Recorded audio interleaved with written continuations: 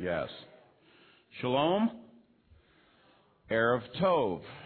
You all know what that is? That's Hebrew for good evening. If we say Boker Tov or Broken Toe, that's good morning. That's the Oklahoma version of the Hebrew there. We just say broken toe. And everybody knows what we're talking about. Last night, when I came before you, my topic was to cover the Passover and the spring feasts. But the one thing that I didn't do last night was I didn't take you to the actual scriptures where the commandments were at. Instead, what I wanted to do, and purposely did, was I'm aware of the fact there's a bunch of you getting ready to observe the Passover for the very first time, and or you're renewing your observance of the Passover, and I want to encourage you as much as I could. And the emphasis that I wanted you to know was the most Christian thing I've ever done in my life was have the Passover.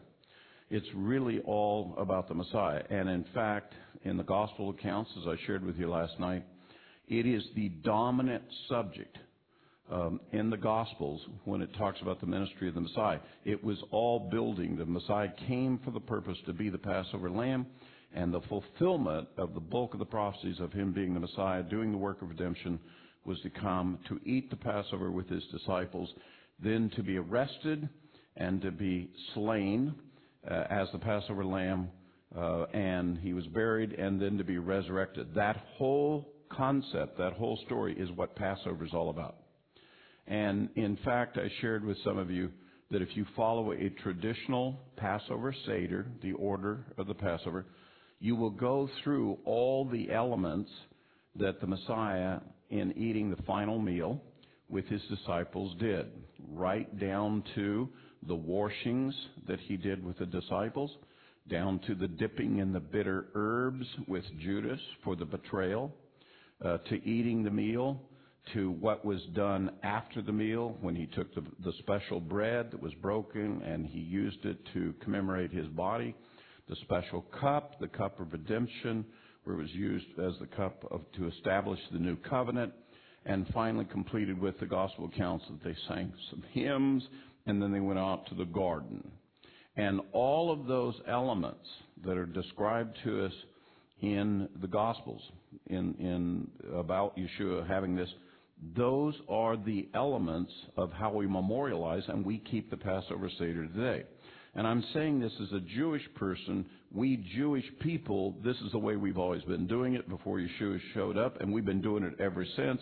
And my Jewish brethren have no concept that it's all about the Messiah. They have no idea. It is like this blindness has come in, as Paul talked about, and they just can't see that piece of broken bread that we wrapped in linen cloth and we put in the house, and we put a pillow over it called the stone. The children steal it. The father calls for the afikomen to come forth, which is the picture of the resurrection, and then they come back and report in this part of the game of the Passover, the stone has been moved, all we found was the linen cloth, the bread's gone. And it's the whole picture of the gospel story of the resurrection. And it's all laid out in the Passover Seder.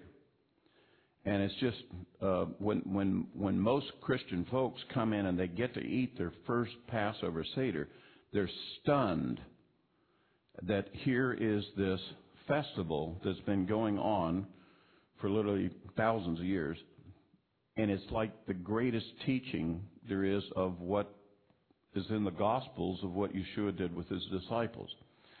And I wanted to incentivize all of you, because I believe this assembly here, that the people are here, you do believe that Yeshua is the Messiah. And I want to tell you that he invites you every year to come and sit and eat the Feast of Redemption with him. And that rather than what we've traditionally been taught, which is just a little crumb and a little thing in a little cup, that's not a feast. That's an element that comes out that we try to use as a substitute for eating the feast. Why in the world don't we eat the feast? Well, it has a lot to do with church history. And a lot of church fathers said, oh my goodness, that's a Jewish thing. We don't want to do a Jewish thing. And so they changed it and they pulled away from it, and it's not a Jewish thing, it's a biblical thing. This ordinance of these appointed times, they were given to the people who believe in the God of Israel, and I can show you emphatically in the law that these commandments are given to the native born, that is an actual biological descendant of Jacob, and to the alien and sojourner whom may join with you, and there shall be one law and one commandment for all people. That's the way Moses and God gave these commandments. These are not commandments expressly for one segment of part of Israel. These commandments were given to all the people of God, anyone who believes in the God of Israel and believes in Messiah, King of Israel. These are commandments for him. Now, in my instruction, in my past background, that's not the way it was taught to me. I was told that all this stuff is a bunch of Jewish stuff. We don't do that. That's Old Testament. We don't do that. We do New Testament stuff. Well, if that's the argument, what do you think the New Testament is teaching when Yeshua sat down and ate the Passover? It flat says he ate the Passover, so why don't we eat the Passover? Why don't we eat the Passover? That's what Yeshua did with his disciples. That was keeping the commandment. We're supposed to follow the example of Yeshua, right? Aren't we supposed to follow the example of the Messiah? Isn't this what he did with his brethren? And he specifically said in the midst of it, do this every time you do, and remember me. That's the teaching of the appointed times of the Lord. It's all about the Messiah. Now, with that as a review of last night, I do want to take you to actually in the law, in the Torah, where it teaches the commandments of the appointed times of the Lord. It's in Leviticus chapter 23. Anybody that studies this knows Leviticus 23 is where we see all the appointed times. And so here are the instructions. Now, before I go any further, let me say something very specifically to you. God does not call these suggestions. They're not guidelines. He says, if you believe in me and you follow me, you are commanded to do this with me. And every year we are to follow these instructions. Why would God give this commandment, these memorialization things? Why would he tell his people, I want you to do this every year? One, it is to remember. Remember what I have done in the past. I want you to do it and be a part of it. I want you to understand your part of what I've been doing in the past. And number three, there are things I'm going to be doing in the future, and this will give you a hint. It will show you what I'm going to do. It's going to show you the big plan that I'm working to. And I want you to know the plan so you can be a full participant. You know, the God we serve is the God of the past, the God who is, and the God who will be. And by the way, when he talks, he teaches us in eternal terms. And every one of these teachings has a thing in the past, has something in the present, has something in the future. Now, when the Messiah came the first time, he took the first 4 of the 7 appointed times, and he fulfilled them. From the Passover to the Feast of First Fruits, to the Feast of Unleavened Bread, to the Feast of Weeks. All the way from him offering himself up, all the way to the giving of the Holy Spirit. Now, tonight I'm going to be emphasizing the last 3 appointed times. They come in the fall. And in the September and October time frame, that's when these things would occur in our normal cycle of the year. And they include the Feast of Trumpets, the Day of Atonement, and the Feast of Tabernacles. The Feast of Trumpets is a one-day event. It's on the first day of the month of Tishri. The Day of Atonement is on the 10th day of the same month. And the Feast of Tabernacles begins on the 15th of the month and extends for 8 days. So the month of Tishri has all of these fall holidays falling within it.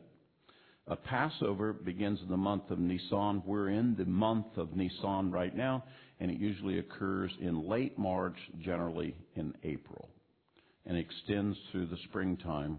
And usually Shavuot, the Feast of Weeks, is usually in late May, early June.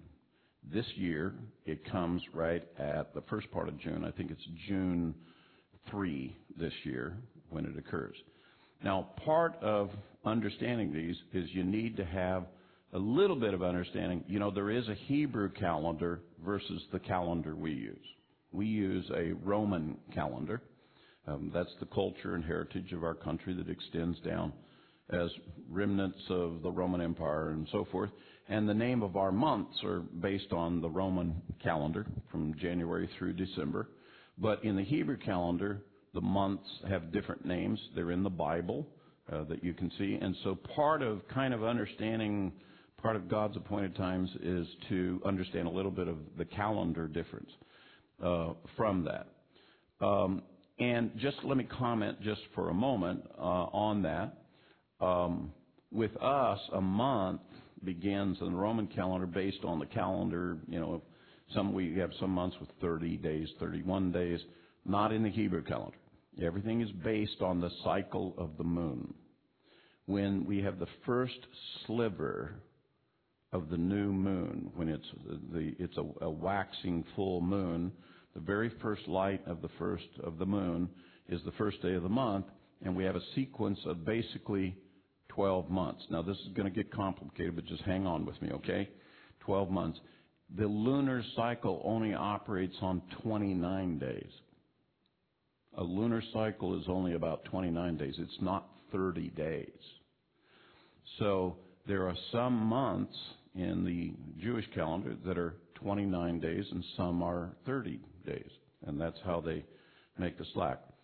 Now, if you just had 12 months in the Hebrew calendar, the whole thing would get askewed and the whole seasons would go all off kilter, because in a short year, where we only have 12 months in the calendar, the number of days in the Hebrew calendar is 353, 354, or 355 days. It's not 365 days. That's solar. The Hebrew calendar is lunar-based. When we have a long year, that's when we add the 13th month. We have an Adar 1, Adar 2. These are the last 2 months of winter. When we add that to make sure that springtime always comes at springtime and the fall always comes at the fall, we do this. And it's a cycle of 19 years. There's 7 leap years, and there's 7 long years in a 19-year cycle. And when we do that, we have 13 months, and then the number of days of those years, which we call a long year, is 383, 384, 385 days in a year. And you remember the scripture where it talks about the coming of the Lord, and unless those days had been cut short, no flesh would have survived. He's referring to it will be a short year. It won't be a long year that year. It'll be a short year. It's one of the clues to the coming of the Lord. And you'd basically have to kind of know what this is. So what you need to do, if you're really going to keep the holidays, if you're really going to get into the appointed times, you need to get a calendar that kind of integrates them all together. And by the way, our ministry, we publish a calendar for the Messianic movement. It shows the regular calendar days in the Roman calendar. It shows the Hebrew calendar, so you can, where do they all line up and where do they appear? Because every year you're going to be going around saying, now, when is Passover this year? Because it's not on the same day it was last year. And it is on the Hebrew calendar, but not on the Roman calendar because of the variations of the moon from the sun. All right, so that's kind of a background. That's the technical stuff, that's associated with it. So let me now read to you the commandments, which they are all based on a Hebrew calendar, not a regular calendar, all right? This is Leviticus chapter 23. These are the commandments of the Lord. Here's what it reads for us in chapter 23, beginning at verse 4. These are the appointed times of the Lord. The term appointed times in the Hebrew is called the Moedim. And so when you ever hear somebody talking about we're keeping the Moedim, we're keeping the appointed times of the Lord. Holy convocations, which you shall proclaim at the times appointed for them in the first month, which is the month of Nisan. Now, mind you, let me really confuse you. That's not the first month of the year. That's the first month of the season of the appointed times. It's a little bit like this. January in our regular calendar is the first month of the year. Are we all agreed? January is the first month. But if you're a football fan, that's not the first month of the year.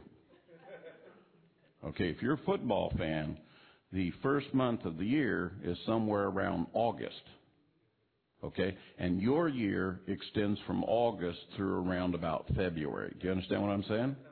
Okay, that's a football year. If you're a basketball fan, your year usually begins somewhere around November and extends all the way through March and April. Are you with me? It depends on what you're doing. Now, if it's the appointed times, the first month of the appointed times is going to be the month of Nisan, which comes in the spring.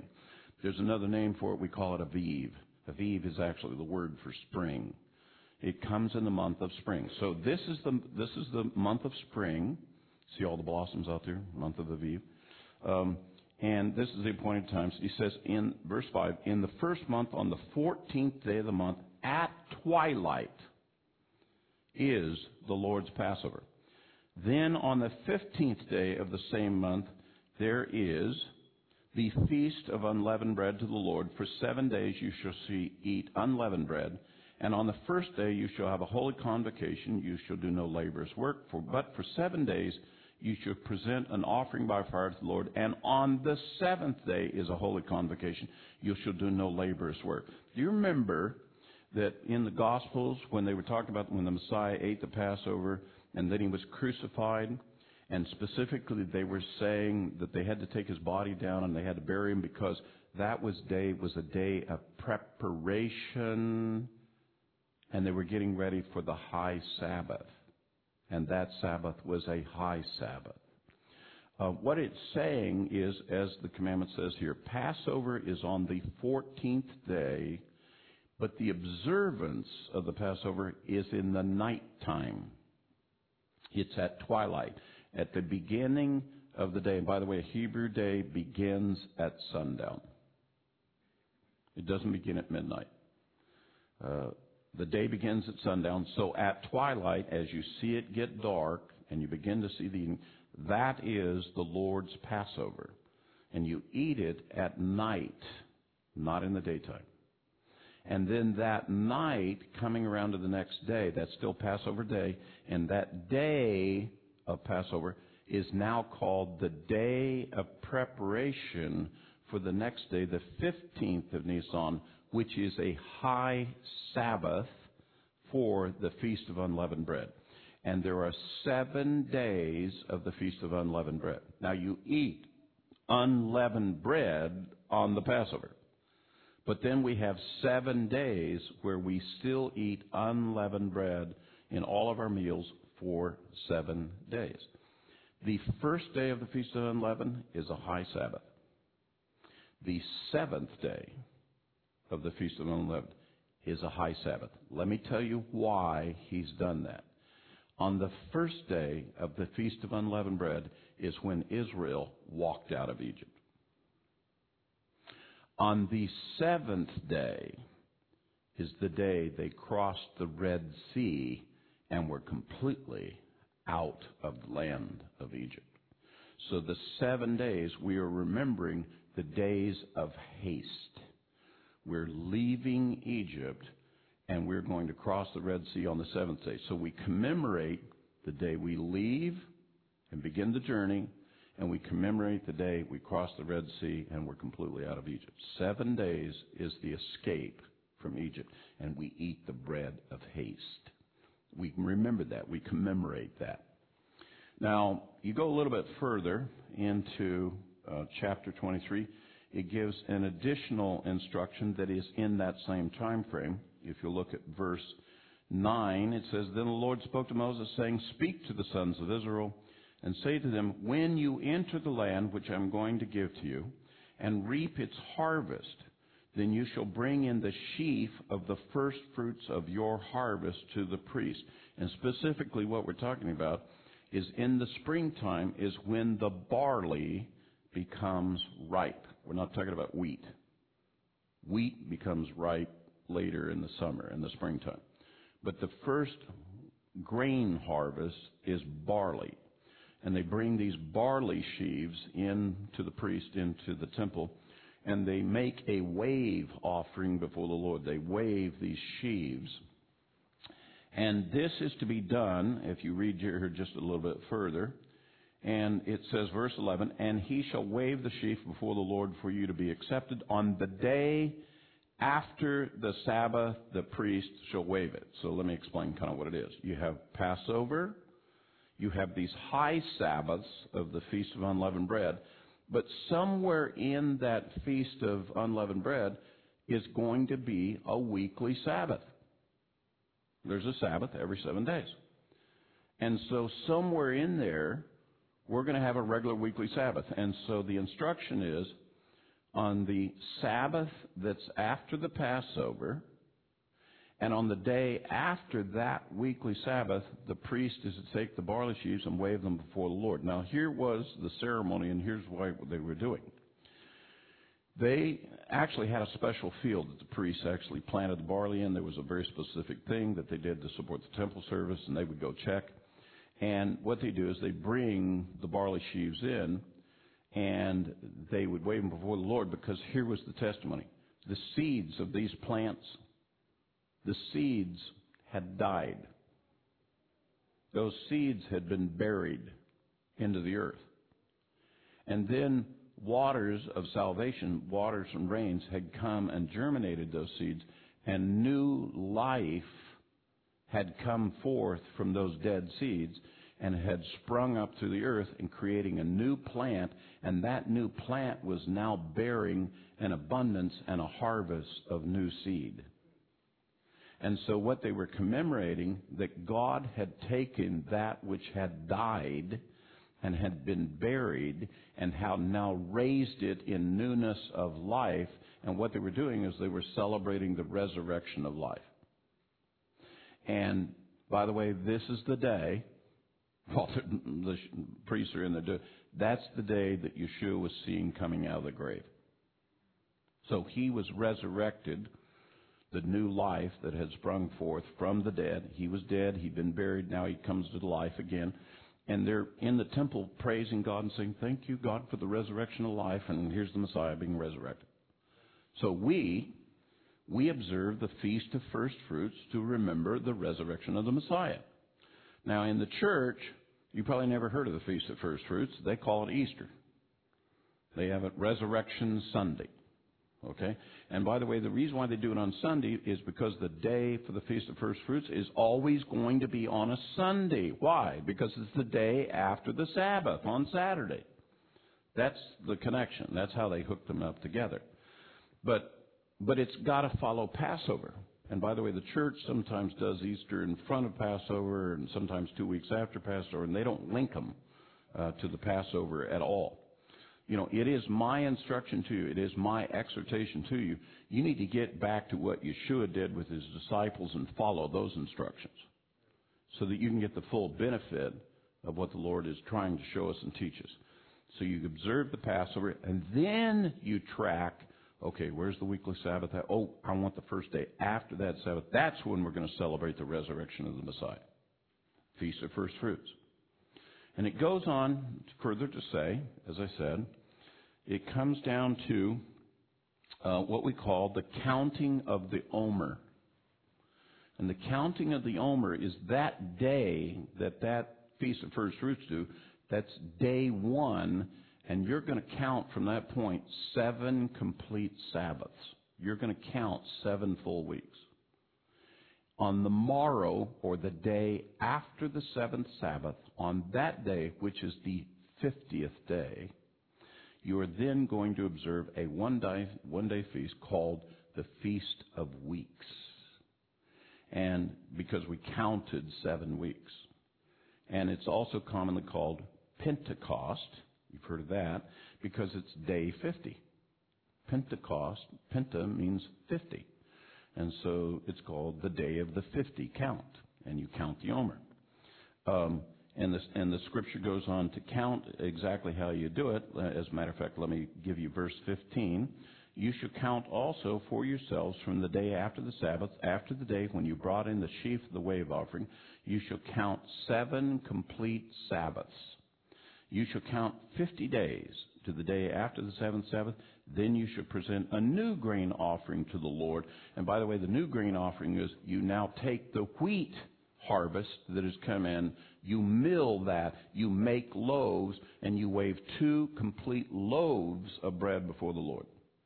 The first one was just the sheaves and the grain, but now we have the full product of the loaves, the bread. And of course, we believe bread is a symbol of God's daily provision. Your daily needs, God gives you bread. Okay? And on that day, historically, in the Bible, we read about Acts chapter 2, the outpouring of the Holy Spirit.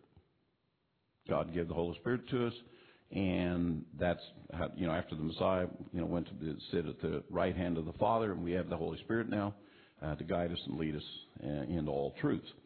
Now, that gets us through the spring feast, so now we're going to come to the fall feast, and that's what we're going to talk about a little bit more this evening. You see the commandment for it, and it begins in verse 24.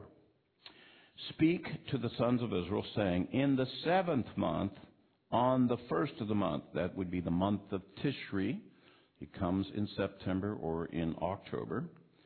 On the 1st of the month, on the 1st day, you shall have a rest, a reminder by the blowing of trumpets, and a holy convocation. And on this day, we Jews typically refer to this as Rosh Hashanah. This is the head of the year. It turns out this is the month of the creation count. Remember, there's a calendar that was based on the appointed times, but it happens to coincide. This is now the turn of the year for the counting of how many years has God since He created the world. And this is the first day of the counting of the years. And so on the Hebrew calendar, it counts over another year on Rosh Hashanah, and you've heard it expressed as Jewish New Year. Rosh Hashanah, head of the year. And the first thing that we do is we blow trumpets. How many of you ever heard a shofar blown? The shofar trumpet blown, okay? Very distinct sound, okay? The reason why we want to hear the sound of the shofar is because we're told in the Scripture that when the resurrection comes, that's the sound we'll hear. That's the sound we'll hear coming from heaven. So we say on Rosh Hashanah, happy are the people who hear the sound of the shofar. You want to hope you hear the sound of the shofar so you'll get resurrected and you'll make it to the Lord. Amen? No. Say amen. Amen. You want to be with the Lord. Believe me. When that trumpet sounds, you want to hear that. Okay? But it's also a fun day because we call it the day of the blowing of trumpets. And so the idea is, my thing back here is hanging up. Oh, it's hooked behind my chair. That's the reason why I'm having a problem. I'm almost being killed here. Let me just tell you just real briefly about the shofar. There are 4 shofar trumpet blasts. Okay? There is one which is called the tekiah. And just like the word sounds, it's tekiah. It's just a quick 2-note thing. Tekiah, it's a short blast. There is one called the shevarim. The shevarim is the one that goes tekiah, tekiah, tekiah. There's a set of 3. And then there is what is called a teruah. Now, the sound teruah is actually phonetically what a shofar sounds like. Teruah. That's actually, you're making the sound of the shofar. But that is the one which is the sound of war or alarm. And when we blow a teruah, it has this staccato notes where it goes teruah, ta ta ta ta ta ta ta. It's like an alarm. It's like a burglar alarm going off. And it's God's alarm for it. And then we have the final blast, which is the great blast of the trumpet. It's called a tekiah hagadol. Hagadol means great. It's very large. And so a good shofar blower, he'll go tekiah, and he'll carry the blast out to where you're like, breathe, man. And he keeps blowing. And then you see an old guy like me blowing the tequila hagodon. You're going, that guy's going to have a heart attack. And the idea is you carry it out as long as you can. And the proper way to blow that is you don't just kind of let it peter out at the end. You don't let, no, you hit a burst right at the end where it's tequila, it's abrupt and very quick. The reason why that blast is, that's the one at the resurrection. That's the one that brings you out of the dead. And that's the one that announces the coming of the Messiah. That's the one that gets everybody's attention. The great blast of the trumpet. So why do we have a Feast of Trumpets? To practice. Happy are the people who hear the sound of the shofar. We learn these sounds so that when the day comes and you hear this sound, you go, I know what that means. That's not going to surprise me. Other people are going to be going, what the heck is that? You know what it means. You've been taught to hear the trumpet of the Lord. And by the way, the Scripture tells you at the coming of the Lord, there will be the sounding of the trumpet of the Lord. So the Lord teaches you to hear the sound of the shofar. And we practice every year. Now, the next one in the fall, that's on the 1st of Tishri. By the way, let me give you one other thing about that. Because the start of the month in every Hebrew month is based on the sighting of the first sliver of the new moon, there's a lot of, you have to kind of anticipate, but you don't know it's the first day until you actually see the sliver of the moon. Now, for you and me, that's a very common thing. You go out, and if you see a new moon, we always call it the fingernail moon. You're seeing a fingernail moon. That's a new moon. And it's in the western sky. And so when we're anticipating the start of the month, we're always looking at the western sky, and the sun then goes, are we going to see it tonight? And there's always a question about, is this the night or is it going to be next night? And then when it does show up, is it enough of a sliver? And at what time does it appear? Sometimes it can appear in the early evening. Sometimes it's later in the night that it finally shows up. So you're not quite sure exactly which day it is, and you're not quite sure exactly what time it's going to appear. And so this is what we say of the Feast of Trumpet. No man knows the day or the hour. That's a Hebrew idiom for the Feast of Trumpets. Do you remember when they were asking Yeshua and they were talking about his coming, and he said, you know what he was saying? That's a Hebrew idiom. The coming of the Lord is going to be associated with the Feast of Trumpets. Not just any time. He's going to be coming to fulfill the Feast of Trumpets. And he's going to sound the trumpet, and that's going to be it. Now, if you go up to a Jewish person, not a believer like me, you go up to just your standard Jewish person and ask the question, do you believe in the resurrection? Yes. When will the resurrection be? Well, I don't know which year it is, but it will be on the Feast of Trumpets. Every Jew knows when the resurrection is going to be. It's going to be on a future Feast of Trumpets. That's when the trumpet will be sounded, and that's when the dead are going to be raised. And so when Yeshua is talking about the second coming, and he's talking about the rapture, and those who are dead in the Messiah will be raised first, and we who are alive will be caught up, and we'll hear the great trumpet. So he's talking about Rosh Hashanah. He's talking about a future Rosh Hashanah. That's when this happened. And oh, by the way, no man knows the day or the hour. And he's telling you it's the Feast of Trumpets. Now, I grew up Baptist, and I was into eschatology and so forth. I was always told nobody knows. It could be any time. It could be at any moment. Let me teach you a Hebrew word that explains that teaching. I'm going to teach you a Hebrew word. 3-syllable word. I want you to pronounce it with me. The first syllable is ba. Everybody say ba. Okay. Second syllable, lo. Say lo. And the last syllable is ni. Say ni. The Hebrew word is ba lo ni on that other teaching. That's a little Hebrew joke. We all know when the resurrection is. It's at a Feast of Trumpets. He will fulfill the Feast of Trumpets. We will hear the trumpet of God. He's been telling us to practice to listen to the trumpet. So it's not some other time. He's coming to fulfill the fall feast. Just like he fulfilled the spring feast, he's going to come and fulfill the fall feast. And the first thing he's going to do is show up, and we're going to have the resurrection. We're all going to join him in the clouds. Well, let me tell you why you're going to go to the clouds. We're supposed to get a new body at that time. We're supposed to get a body like the body of the Lord. Now, let me tell you, after the resurrection, let me tell you a little something about this body he had.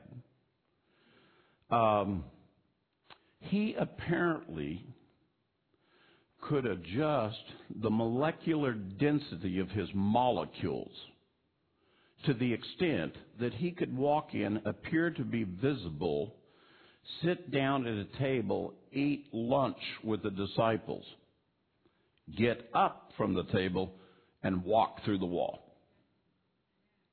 He was able to stand and talk with the disciples, and when it was time to come, float up into the air, into the clouds. His density, his molecules, he could adjust it, and he could become lighter than air. He could become thinner than a wall, and yet at the same time, he could also sit with you, chat with you, do things with you, eat with you. Wouldn't you like to have a body like that? Let me tell you, if you had a body like that, let me tell you what you could do. There's not a disease in the world that could affect you. Your body would be immortal. Did you know that in Isaiah 60, it describes you and me with those bodies? In fact, quickly go there. I'm going to show that to you.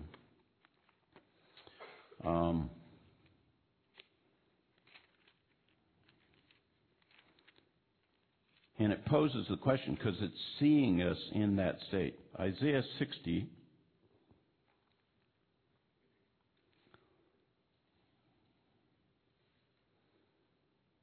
Now I'm looking here I'm looking for the verse that says, who are these who fly to the lattices and ascend to the clouds? Which verse? Verse 8, that's it. Here's the verse. Who are these who fly like a cloud and like the doves to the lattices? Who are the people who can go from the earth and say, I think I'd like to fly there this time. Let's go ahead and rise up to the clouds and float along with the clouds, and then we'll come back down again. Oh, I really would like a better view on this. Why don't I go ahead and float up on top of the tree? Let me stand up on the edge of the roof there. And you don't climb, you just... because you adjust your body and it goes there. See, when we get resurrected, when the Lord comes back, he gives us the new body. Guess what? The default mode is float. And we all rise. It takes a little bit, apparently, for us to learn how to get back down again. But initially, we come up to the clouds with the Lord so that we can view everything, because we have to get off of the surface of the earth. Because what follows 10 days after that in Leviticus 23 is called the Day of Atonement. The Day of Atonement, as called here, every prophet refers to the Day of Atonement as the Day of the Lord. The Day of Reconciliation. It's the day that we make atonement. And by the way, the Hebrew word for atonement, what it really means is it says, whatever was the issue that was between you and God, it is now resolved. There is no longer a conflict between you and God. You have been atoned. It's not that you were saved. We're already saved. But you and I still aren't reconciled to God and everything that's going on here. But there is a day of atonement coming when even every enemy is going to be, the issue is going to be resolved with God. And thus, it's a day of reconciliation. God comes back and judges his enemies. And that's over. That's done. They're gone. We don't have a problem anymore. The Day of Atonement. We are given the specific commandment in here. Let me read it to you.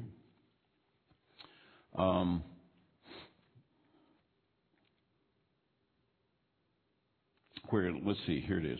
Verse 27. On exactly the 10th day of the 7th month is the Day of Atonement.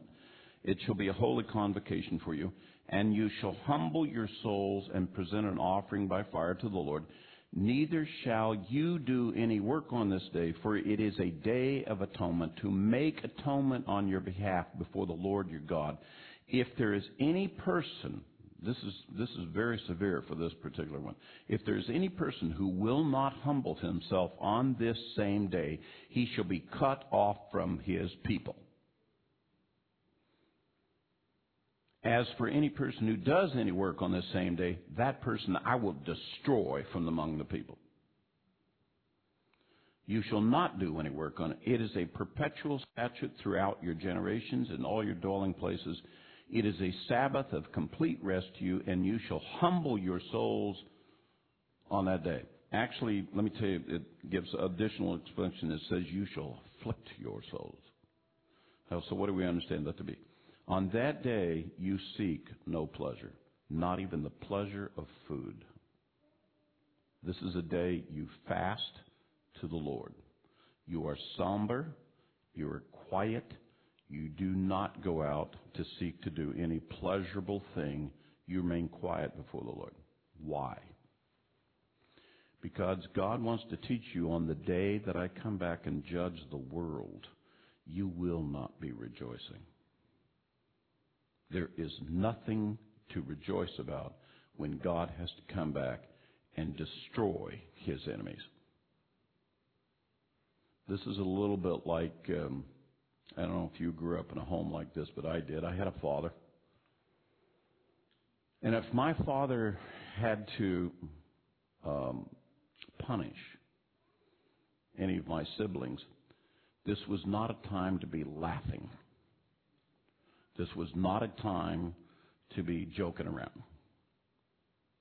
If Dad had to discipline one of us, everybody else better shut up and be real quiet, because he took no pleasure in having to punish him, and we better understand that this punishment business is very serious. And so God has commanded us, like our Father, that the day I come to punish the world, you are not going to be rejoicing. You be humble, you be quiet, and you wait until I'm done. There's only one day that we have to do that. And it's a reminder to us about the future punishment that the Lord is going to put out on the world. And so we prepare ourselves. Now, the 10 days between Rosh Hashanah, 1 Tishri, to 10 Tishri, the Day of Atonement, we refer to as the days of awe. In those 10 days, we call it the days of fear. We believe that every year, beginning on that day, for those 10 days, the eyes of God move to and fro over the earth, and he makes the decision who is going to live and who is going to die this year. He is the Lord who gives, and he is the Lord who takes away. He is sovereign when it comes to life and death. And we respect that. One of the exhortations that we give to one another on the Day of Atonement, the only cheerful greeting, we don't walk up and go, Shalom. This is the greeting we give. May your name be found in the book of life. May God look upon you and say, you shall live. And we respect him as the true judge of all of mankind to do so. And we're trained to be respectful and humble when he has to decide. One of the things the Day of Atonement will teach you is the following. Okay, let's have a conversation here. We got a fellow here. He's a good guy, and he does a lot of good things. He's nice to people, and he says he's a believer and so forth. And this other guy who's standing beside him, he's a scumbag, and he's a terrible person. He's an unbeliever. We don't like him whatsoever. So who's going to heaven and who's going to hell?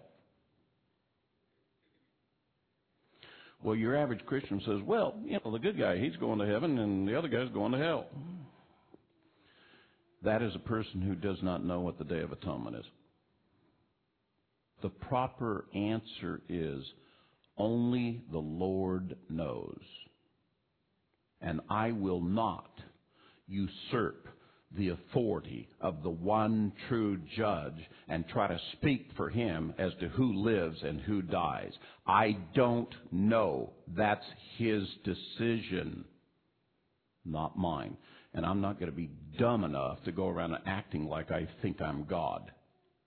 The Day of Atonement is to teach you, you be humble. He's the judge. Be quiet. Now, come up and ask me about what do I think is the path to eternal life. I can repeat to you and tell you what the Lord has said. Believe in the Lord. Turn to the Lord Jesus.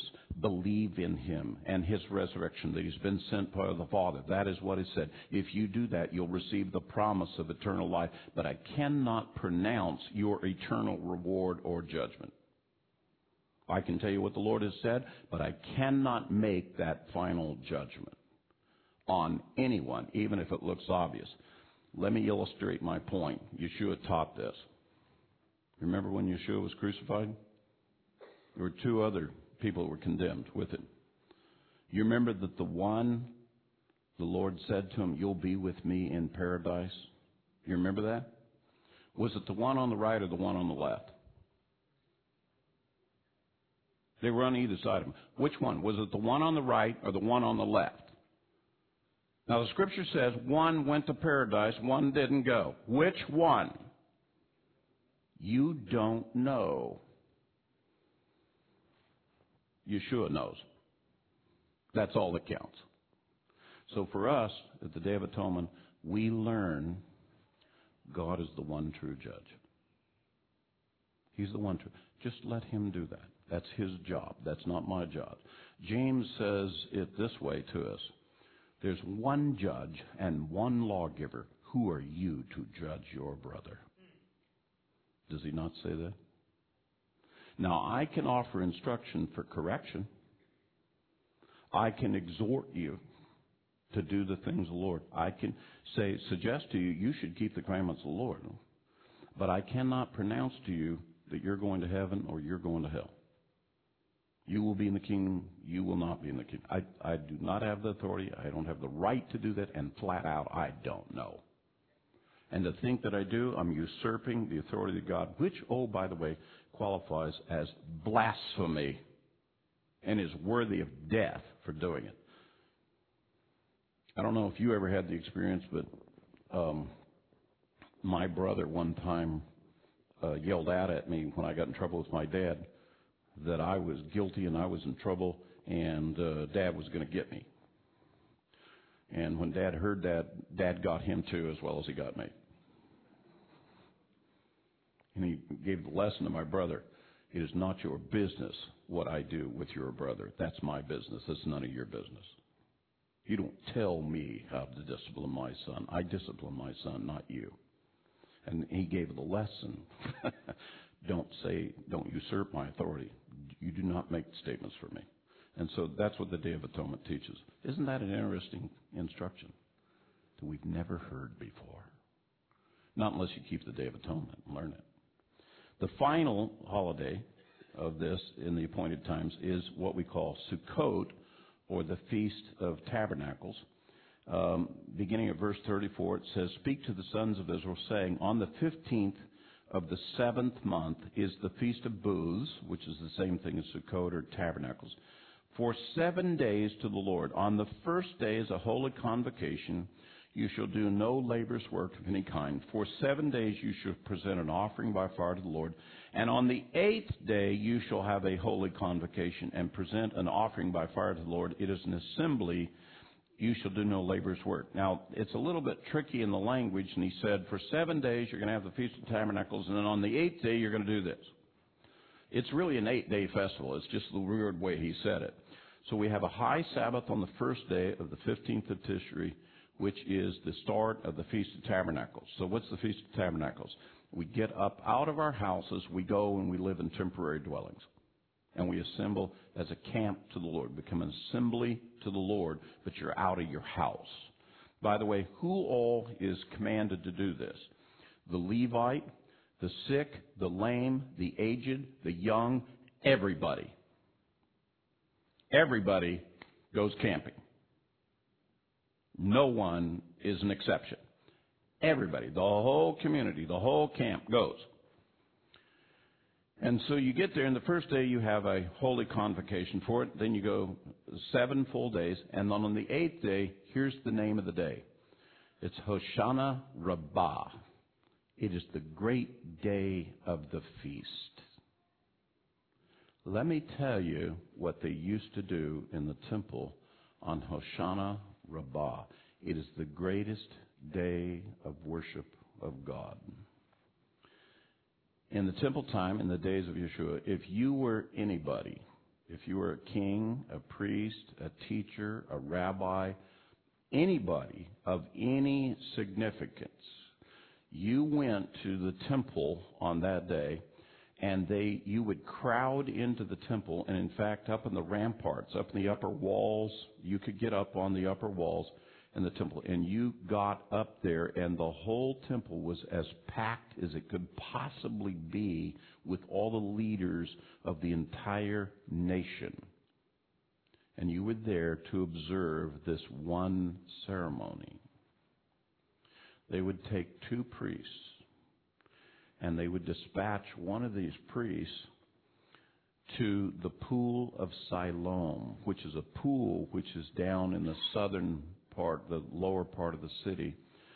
And Siloam means he who is sent.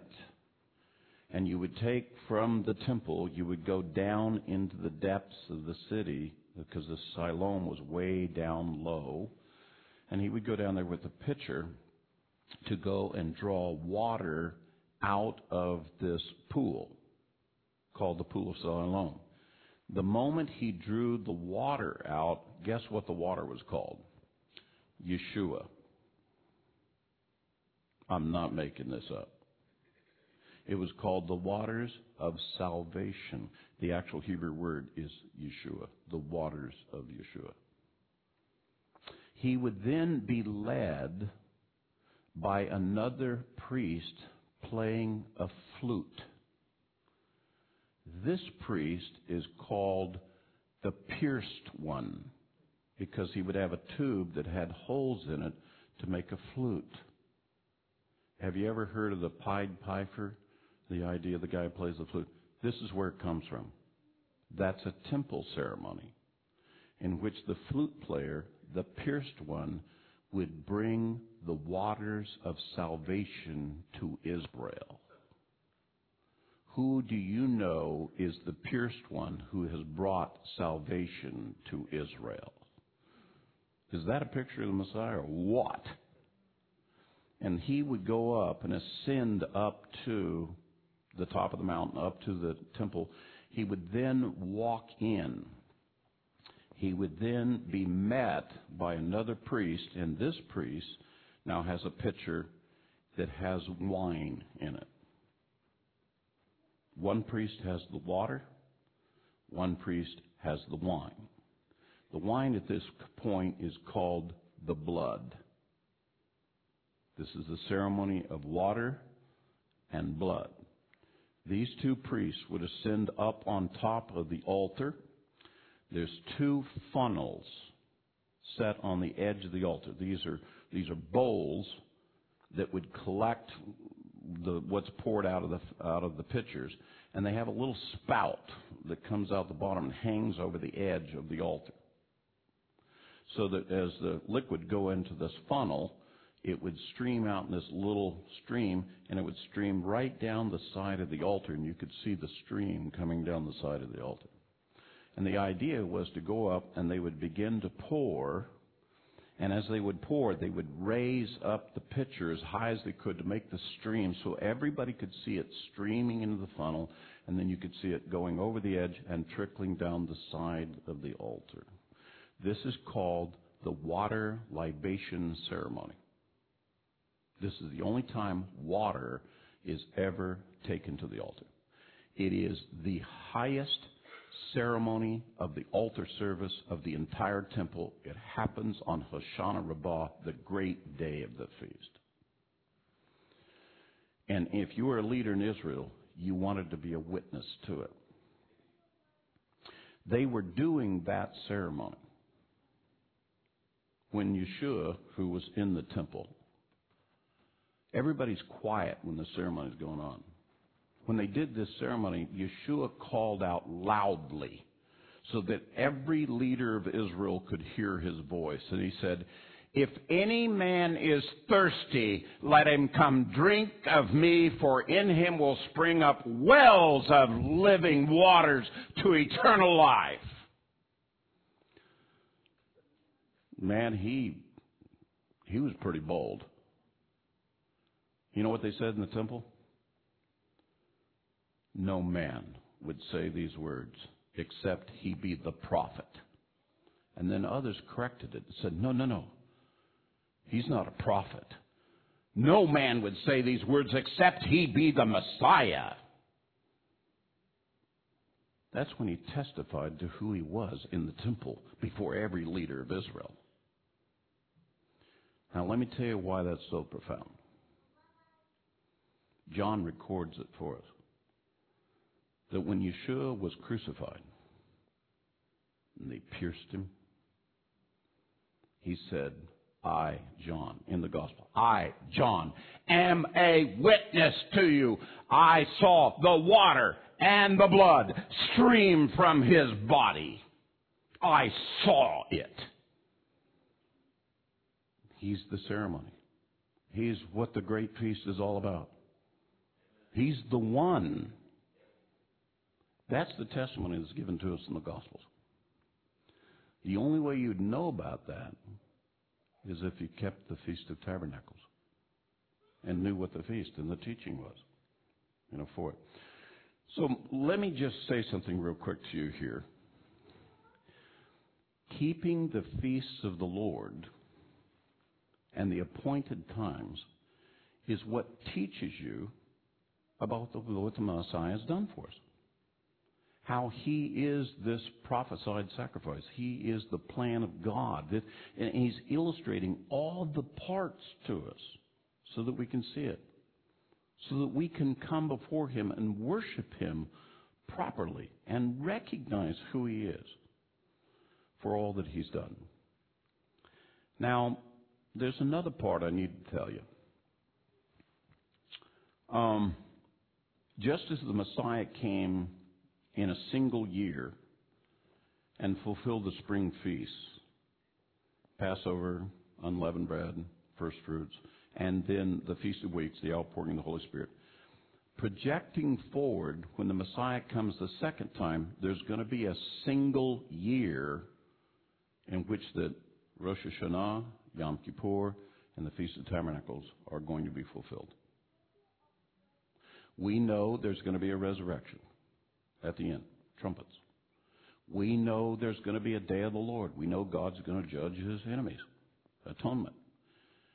Zechariah says, the prophet Zechariah, it says, when the Messiah returns and his toe touches down at the Mount of Olives and he returns to Jerusalem, the very first thing we're going to do with the Messiah is we're going to observe the Feast of Tabernacles with him. And the reason why we're going to do that is for a couple of very significant reasons.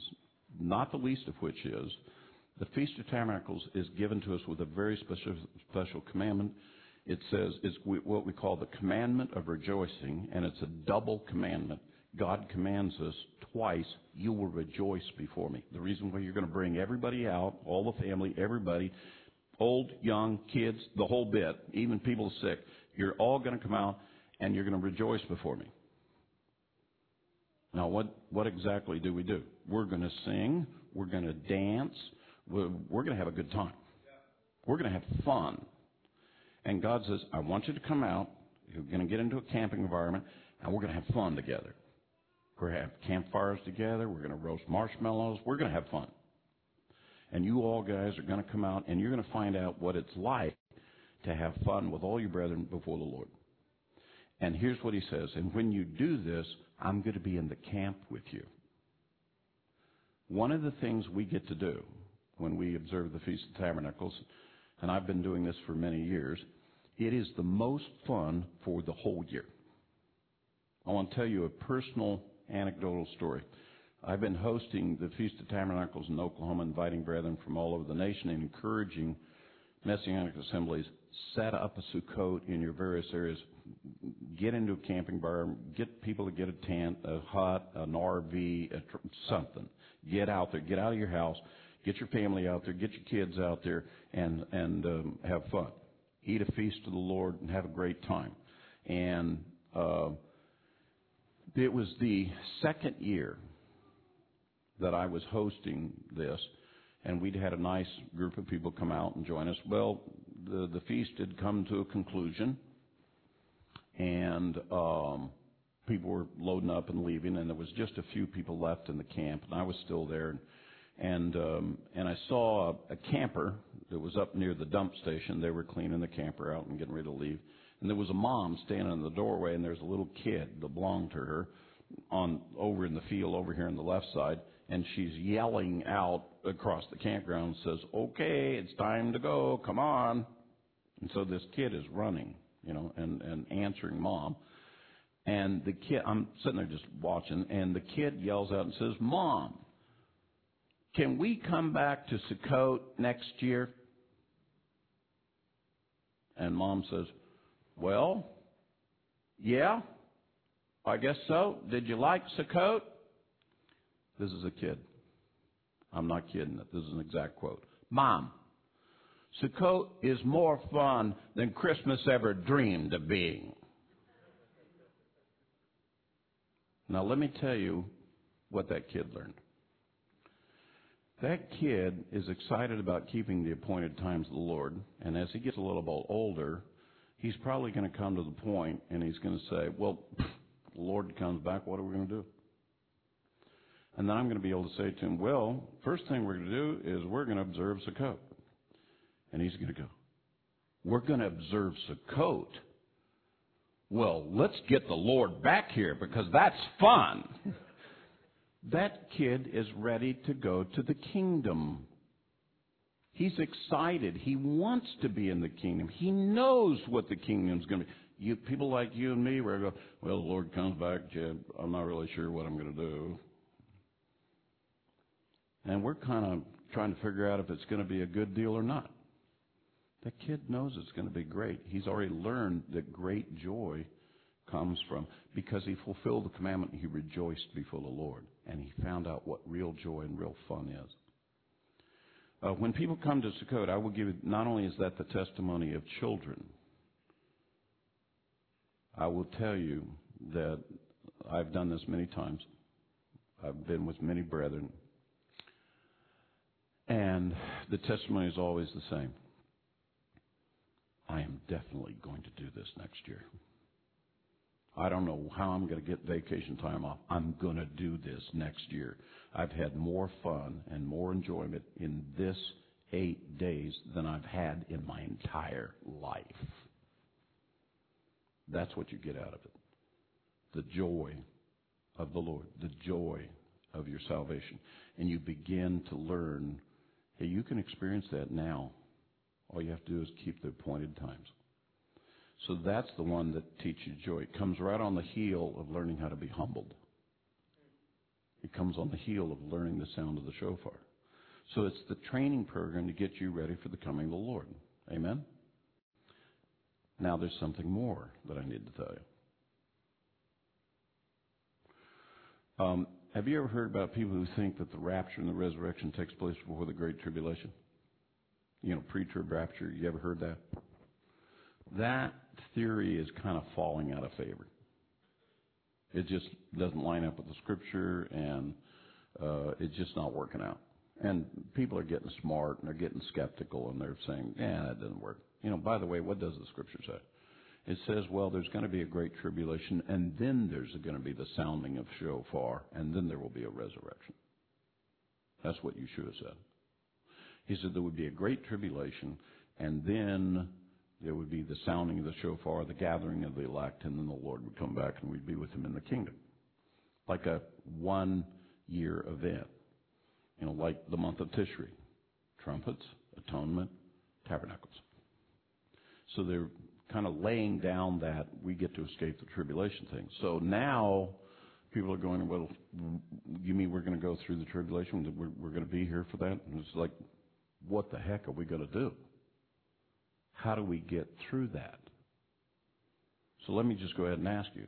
The world goes upside down for 3.5 years. God is judging the world with a whole series of judgments upon his enemies. Everybody hates you and wants to kill you because you're a Christian and a believer. And how are you planning on surviving that? Your job is gone. Your career is over. You will have to leave your house. Where are you going to go? And how do you survive 3.5 years? That's a pretty interesting question.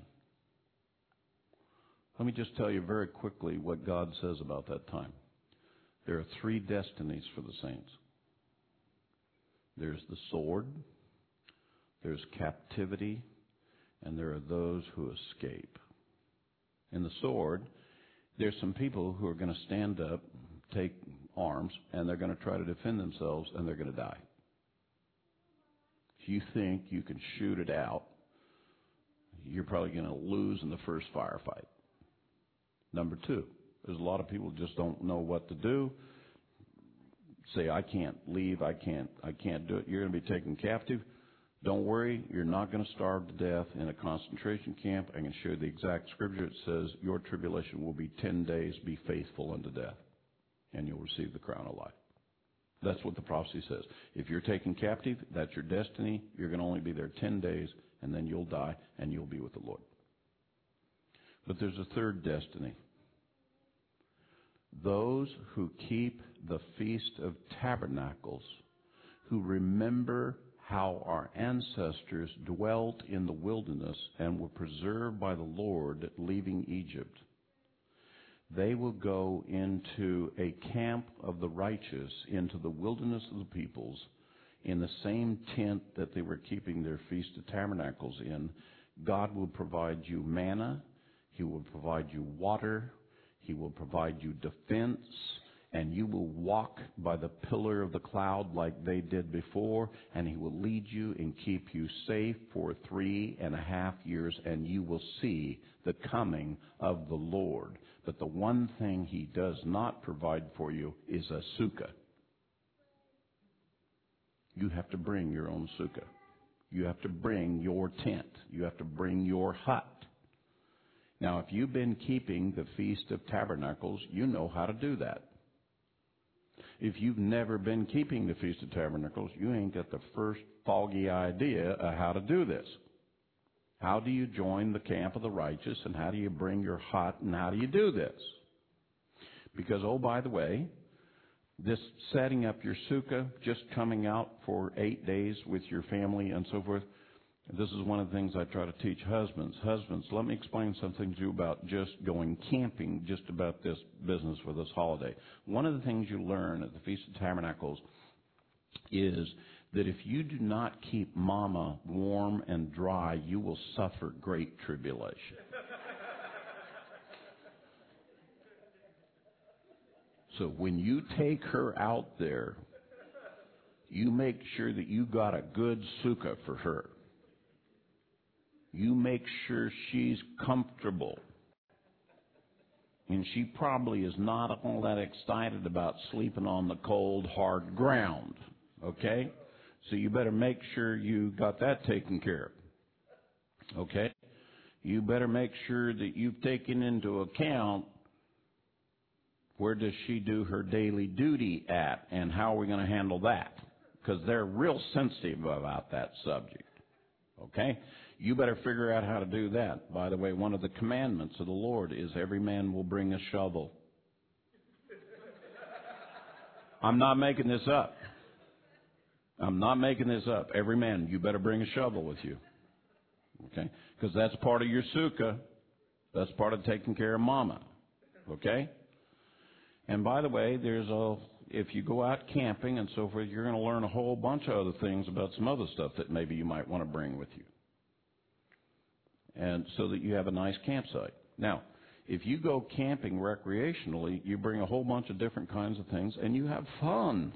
It's enjoyable.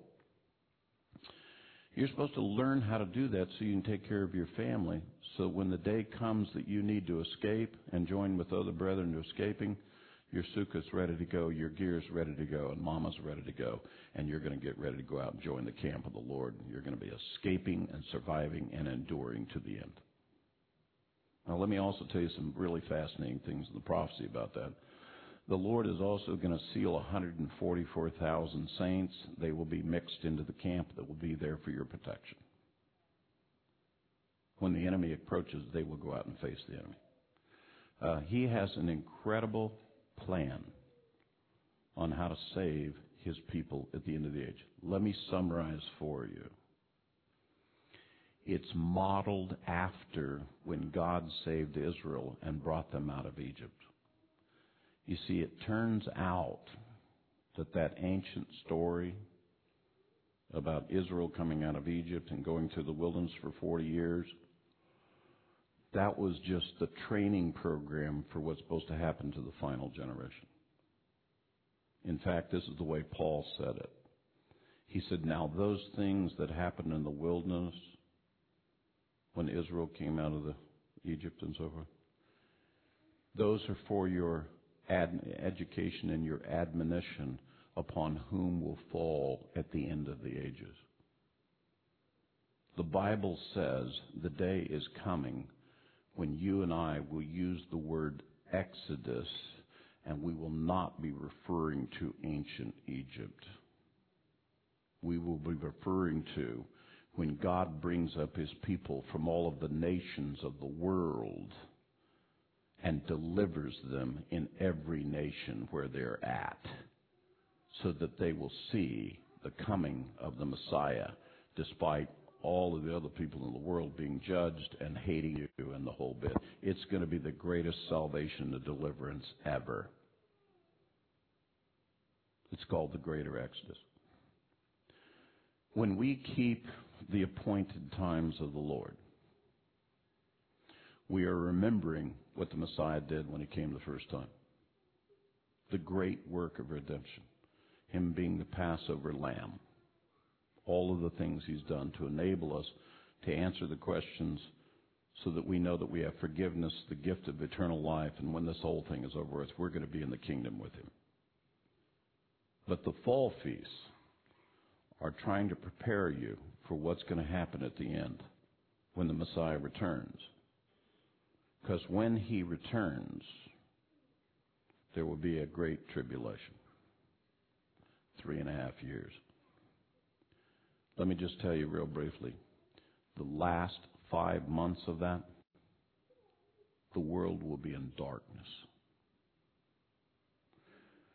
It says some kind of heavenly body, an asteroid, a comet, something strikes the earth. It bores an abyss into the earth. It blows debris up into the atmosphere of the earth, probably touches off several volcanoes. And the whole atmosphere is filled with smoke and debris and dust, and it blocks the sun and the moon and the stars out. And we're all going to be in darkness. The scientists will tell you that if the earth ever endures such an event, and that darkness lasts 4 months, it's what they call an extinction level event. That everyone on the earth will die. The Lord says, had he not returned, no flesh will survive. So the final days of the Great Tribulation, we all know, and everybody in the world knows, the whole world's dying. Nobody is going to make it. And in fact, if the Lord doesn't come back, there's no chance for anybody. But here's what he says. After 5 months, those clouds will scroll back. The debris in the atmosphere will begin to collect. Actually, it's going to turn into giant hailstones that will be used at the day of the Lord. He will hit the world with giant hailstones. But as it's rolling back and it's preparing for that, that's when we see the sign of the Son of Man coming in the clouds of heaven. And it's described to us in the Scripture that he will be 7 times brighter than the sun. It will be in the northern hemisphere. And we'll see him coming. And the reason why we'll know it's the Lord that's coming, the sign of him coming, is the Scripture says that we'll sense that he's approaching us. We'll know he's approaching us because he's going to be blowing stars and constellations out of his way. The force of his presence coming through the universe will shake the powers of the universe, and he'll blow the universe to the sides as he comes right at us. It says we will see stars fleeing from him, and he will be shaking the powers of heaven like unripe figs from a tree. He will shake the heavens this time. There's a scripture that says, when God spoke from the mountain, the 10 Commandments, I shook the mountain. You heard about some of that? He says, yet once more will I shake more than the mountain this time. I will shake the entire heavens. That's how powerful he is when he comes through the universe at us. It will be a frightful thing. You and I, we're told, lift up our heads, our redemption is drawing near. But it says that other men, they'll be climbing into holes of the earth, begging the mountains to crush them for fear of what is. And the question is asked, who can stand in the day of the wrath of the Lamb? There's only one people that can do that. His believers at the end of the tribulation. They are the only people who can stand before him. And as he approaches, he will speak from heaven, and everybody on the earth will hear it. It's called the 7 thunders. It is so horrific as to what he's going to say. John was forbidden from writing them down. Only we will hear them in that day, and he will pronounce 7 judgments on the world to be the true judge who would judge all of mankind and the whole earth. We survive that because then the trumpet will sound and we will be raised, because we got to get off the surface of the earth, because when he hits the earth, let me give you the Jewish term. He's going to kosher the place. When you kosher something, you take a blowtorch to it. When the Messiah gets done judging the world, even dirt is going to be clean here. He will clean this place up so that we can live here with him in the kingdom. And we get resurrected, we're in the clouds, and then we float over, and we come to rest in Jerusalem, and we're excited and so forth, and then he descends to the Mount of Olives, the mountain of the Messiah. His toe touches down, and he walks into Jerusalem, and thus begins the kingdom. Yeah. And that day, we begin the Feast of Tabernacles with him. That's the pattern. That's the whole nutshell of the prophecy. Let me just go ahead and tell you something very brief. I've been at this for a long time. I've been teaching this for a long time. But not everybody hears this. And the Lord doesn't send me to everybody. The Lord only sends me to the people to tell you to get your sukkah ready. Start keeping these feasts so you can be part of this, so you can live, all right? And not be afraid. Be strong and courageous. The Lord is with you. I tell this story, and it's part of my testimony. Many years ago, when I began to do this, I told the Lord, I said, Lord, all this stuff about the prophecy about the Great Tribulation, I mean, it's a horror story for crying out loud. You know, if I read the judgments, just before we get to the day of the Lord, you know half the people in the world are going to die. There's 7 billion people in the world. In 3.5 years, 3.5 billion people are going to die. Do you know in the worst war, the worst thing that's ever happened in this world, maybe 150 million people have died in horrific historical events. But this one is going to be 3.5 billion people die. That's the reason why it's a time of distress as the world has never seen. Anyways, it's on the first day of the Great Tribulation, it's a bad hair day, and it does not get better after that. It just gets worse. And this is not a happy message to go out and share with people. Can I just be honest with you about that? It's scary. You start messing with the sun, the moon, the stars, and this planet, and we're in trouble. You start throwing nuclear weapons around each other, we're in trouble. War and famine, disease, people starving to death. This is bad. There is nothing good that you can come out of this thing. But the Lord says this is going to happen. This is the judgment that will be coming upon the world. And so I'm asking the Lord way back a long time ago. I said, hey, Lord, look, seriously, can you help me out here a little bit? I'm going to be going out and sharing this with people. Isn't there something encouraging I could tell them? And the Lord gave me something for you.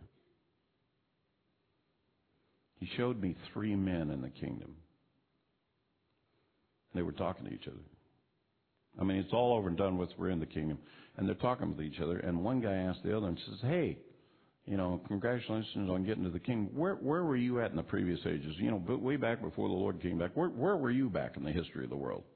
And the one guy answered and he said, I was back there with Abraham when he was tending his flocks. Oh, well, that's cool. You can tell us all about what Abraham did. Okay, great. They asked the second guy, where were you at? And he said, I was in the land of Israel when the Messiah was there with his disciples, and they were preaching the gospel from city to city. I saw what Yeshua did when he was back there. Oh, that's good. Then they asked the third one. They said, where were you at in the previous age? He says, I was there at the end. I saw the Son of Man coming on the clouds of heaven with power and great glory. The other 2 guys are going to want to talk to him more than anybody else wants to talk to him. But when you get to the kingdom, let me tell you something. You're going to be a celebrity. Every prophet, every saint who's ever lived before, they're going to be asking you, tell us, what was it like when you were there and he came back? It'll be the most glorious, significant thing that's ever happened in the history of mankind and God. For some reason, you won the spiritual lottery, and you might just be the last generation that gets to do this. Do you feel really lucky? But let me tell you something. The only people that are going to make it through this thing, I'm serious, guys. Your life depends on this. You better start keeping the appointed times of the Lord. You better find out who this Messiah is. You better learn all about what he's been doing. And you better get your faith real strong to believe in him, because I guarantee you the days are coming when your faith is going to be tested. And you need to endure. You need to survive. You need to believe in him. You need to believe that he knows you're there. He's going to protect you. He's going to deliver you. He will not forsake you. He will not leave you. And he will save you. And he will get you to the end. So you can see him coming. Because once we're in the kingdom, why, it's great, but it's getting there. I'm not going to go into telling you how close I think we are. But let me just tell you, you should not be hesitating anymore. You should be taking this matter seriously. I do believe we are the last generation. Now, I don't know which year it's going to happen. what I believe it's going to be in this generation. I believe there's people in this room who are never going to suffer mortal death. I believe there's people in this room that will see the coming of the Lord, and you will be changed and get your new body when other people are being resurrected. And you're going to be, like I said, celebrities in the kingdom when we get there.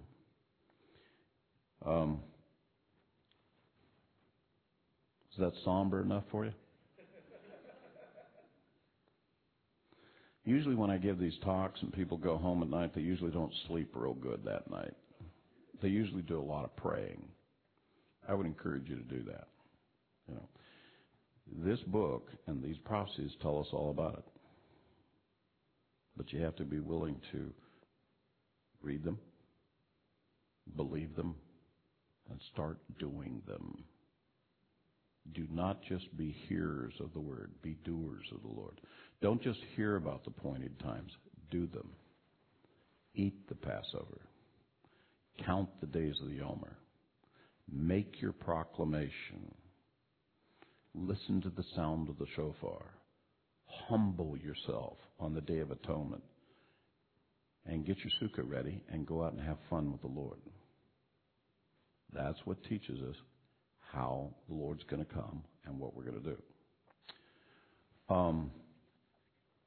22 years ago, when I started Lion and Lamb Ministries, very few people were keeping the Feast of Tabernacles. Very few. A couple of places. There were some random groups I heard that were doing that. Now, in 22 years, there are Feasts of Tabernacles popping up in virtually every state and every country of the world. This generation is hearing the message to return to Moses and start doing this. And I encourage you, find where the Feast of Tabernacles is being observed, join with your like-minded brethren, come out, have fun, bring the kids, have a great time, and get ready to rejoice before the Lord. Because bigger things are coming. Amen? Amen. All right, we're going to take a water break. I'm going to give you the opportunity.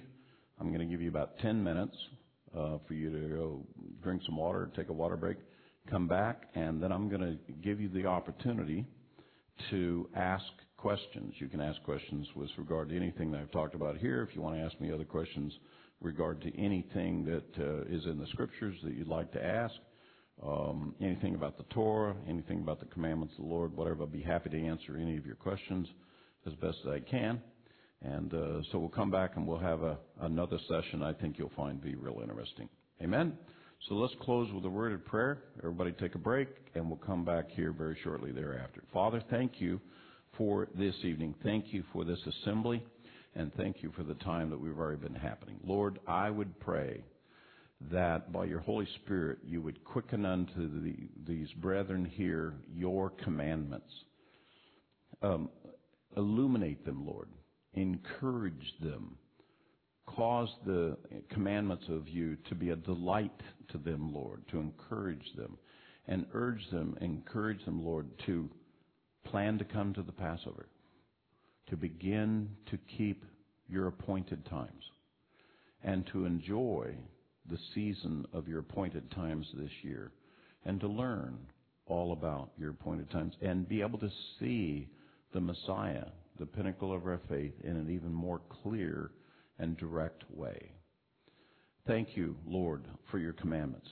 Thank you for your instructions. We especially thank you for the gift of the Messiah, the Lamb of God, our redemption. And we do look forward, Lord, to you coming soon and establishing your kingdom soon and very soon. So we welcome you, Lord. Prepare us, train us, teach us up to be your people so that we might walk uprightly before you as you would have us do. Thank you. In Yeshua's name, amen.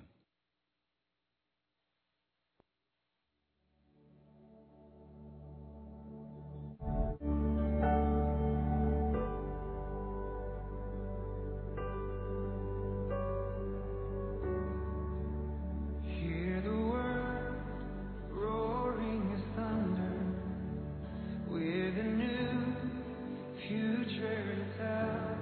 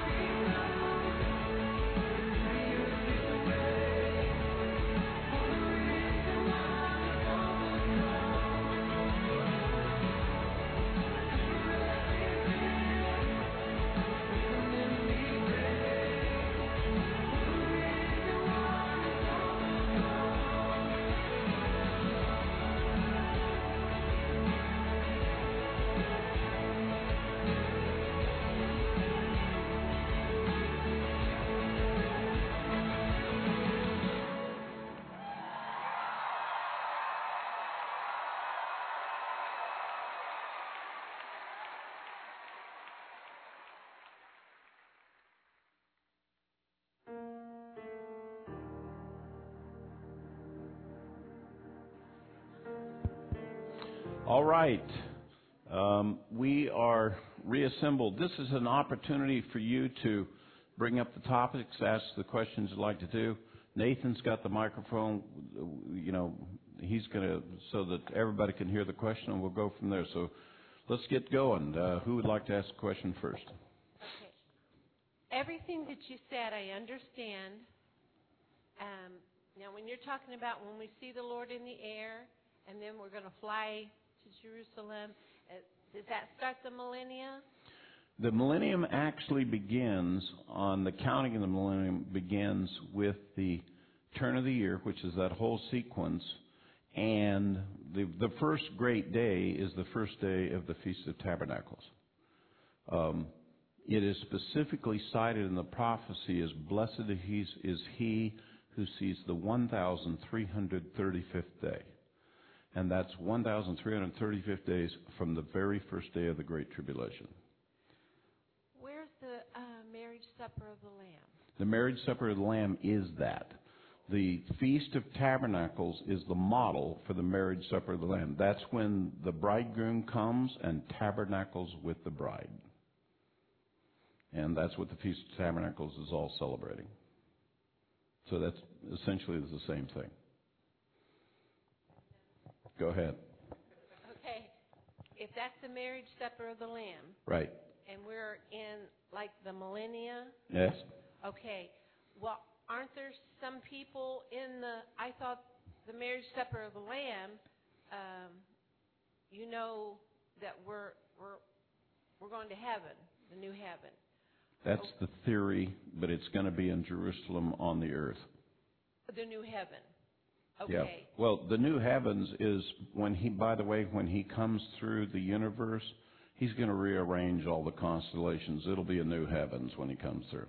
Well, then when Satan is released after 1,000 years. Well, what about all the people that have already had the marriage supper of the Lamb? Let me explain. Great question. Here, let me rephrase your question for the benefit of everybody else. So here we have the sequence where the Lord comes back. We've been resurrected, raptured, and so forth. And, oh boy, we get to be with the Lord. We have the marriage supper of the Lamb. We have the Feast of Tabernacles, and we're going to live for 1,000 years. Well, the prophecy says at the end of the 1,000 years, Satan that whole time had been cast, he'd been bound and cast to a bottomless pit. He was completely out of the scene. We don't have any consequence, no problem with Satan while we're in the kingdom. Amen? But he gets released. That's one of my first questions for the Lord is, if you got him locked up, why does he get let loose? But that's a question for the Lord later. And it says he comes back in an effort to tempt the world one last time. So let me tell you who's in the kingdom to begin with. There's you and I, who we have come to know the Lord, and we have the promise of no second death. What we've received of the Lord. But there's some other people that are going to be in the kingdom. Let me tell you, a whole bunch of people are going to be in the kingdom. You know, all of those children that didn't come to the age of accountability, who died, they're going to be raised and they get to live in the kingdom with the Lord. There's going to be all the children that we give birth to in the kingdom. In fact, the Lord tells us that when it comes to his kingdom and children, you are to suffer for the children come to me, for such is the kingdom. The kingdom is children. Okay? It's children that were before, and it's children that will be born in the kingdom. Now, you and I, we're going to rule and reign with the Lord over them. We will be the one training them up. We'll be raising them up. We'll be helping them. And so we have the promise of no second death. They don't have that. They get to live with the Lord, but they're going to be tested one time. They get to live with us, live with the Lord, but Satan gets a chance to tempt them one time. And he'll come back and attempt to get them to rebel against the Lord. There is this final judgment with that. And that's when then Satan goes to hell forever. And then there's a final judgment on what we call the Great White Throne Judgment at the end of the millennial kingdom. All of this is what I call tangential theology. You know what the word tangent means. That's something you have on the edge. Now, what we've been given in the Scriptures is not fully complete. It's not fully comprehensive. We only have been given some little bits and pieces of the thing. And to tell you the truth, all I can repeat to you is what he said. Can I tell you all the ins and outs and how it's all going to work? I have no idea. All I know is what we have here right now, but he's told us there are some things that will be happening, will be a part of it. And that's the best explanation I have for you. Is I think there's some people in the kingdom that were innocent, that they're going to be given an opportunity because God's going to be just about this. I think there's some children going to be born in the kingdom that didn't go through what we did. They have to make a decision. Satan gets one last chance, and then it's all decided. It's all over for eternity. What God's got planned next week after that, I have no idea. We're just talking about what he's got planned this week, kind of thing. So it's all hypothetical. It's based on very scant amount of information, so I call it all tangential theology. It's just very few facts that he gives to us on it. You're talking about at the end, right? Right, all the way at the end. At the end of the 1,000 years. At the end of the 1,000 years, he hasn't really told us a lot about it. The only thing I know is it's going to be good. But he's telling us about the kingdom now. He's telling us about the choice of making us his bride, for it. What I tell people, by the way, let me show you another verse. Since you brought that up, in Isaiah 60, where it's talking about we fly like clouds and all that. Let me show you another verse that it says there, which has a bearing on what we just said. It is I think it's the last verse. Yeah, here it is.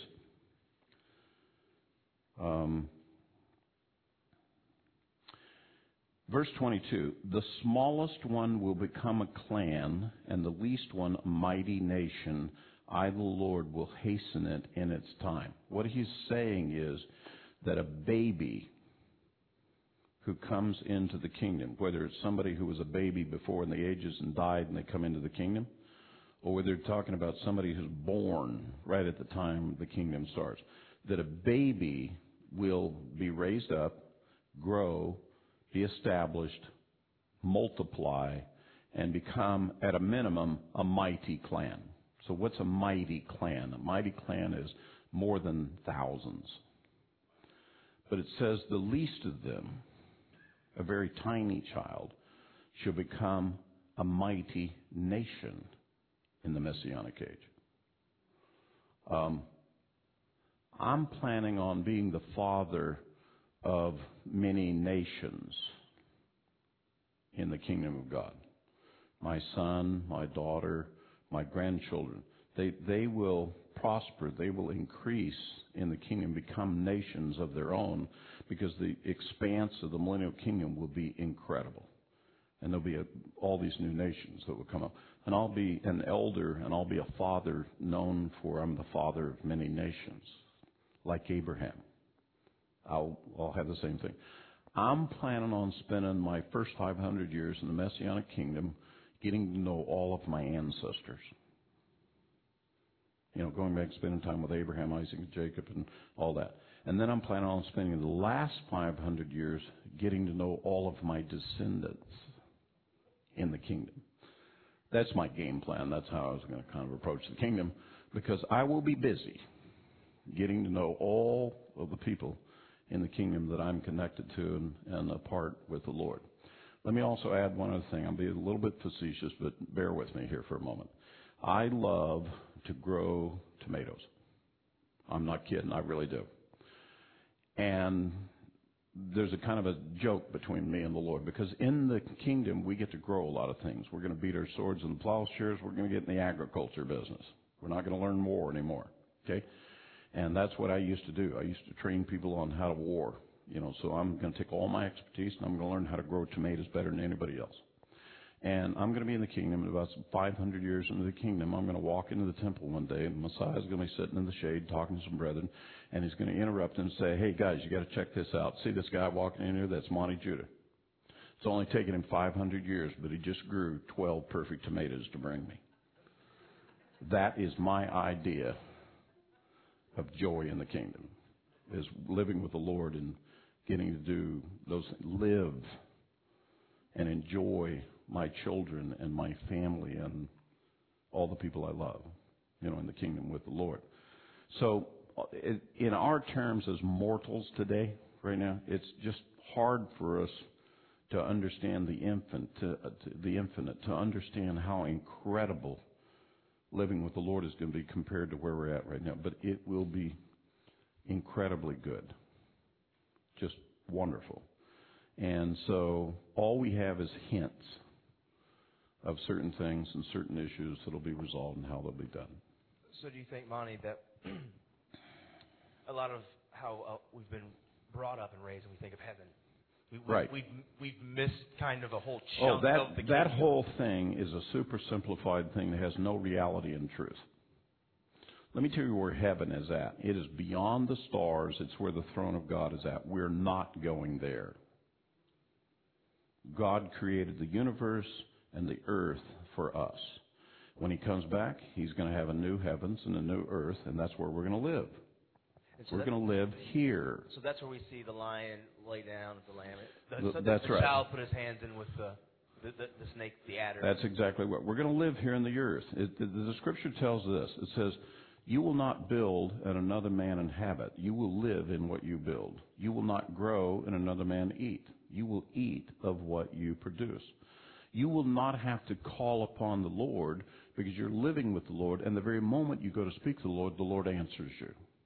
You want to go see the Lord, go over to Jerusalem, he's right there. Come on over. You will come and worship the Lord. By the way, these feasts, we will be doing them in the kingdom with him. We will be doing all this stuff that we'll be doing it with him in the kingdom. I tell everybody that this Bible, it will be in the kingdom with him, but I think we're probably going to have a couple of other books added to it. I think there's probably going to be first and second tribulation in there. It'll be the testimonies of the tribulation saints and how God saved them. It'll be part of the story that will go on for others that we will tell and be part of the glory of God. Now, what he's got planned after that, I have no idea. But I do know it's going to be good. It's a continuation. It's not stop this and start something brand new. And there is no zapping up to the clouds and sitting around with bows and arrows and shooting cupids. This is what he created for us. This is where we're going to live. This is the place where he's placed his name, and he wants to tabernacle with us here. So he's planning on living here with us in the kingdom. There. Anybody else? Question. See hands? I saw a hand. Yes. Yes, ma'am. What about the scripture that says that we are to pray to escape these things? Yes. I have a second question. All right. That what particular about people scripture. in the nursing homes and people like us widow ladies that don't have children around? Let's talk about that. That's a great question. Okay, that's a great question.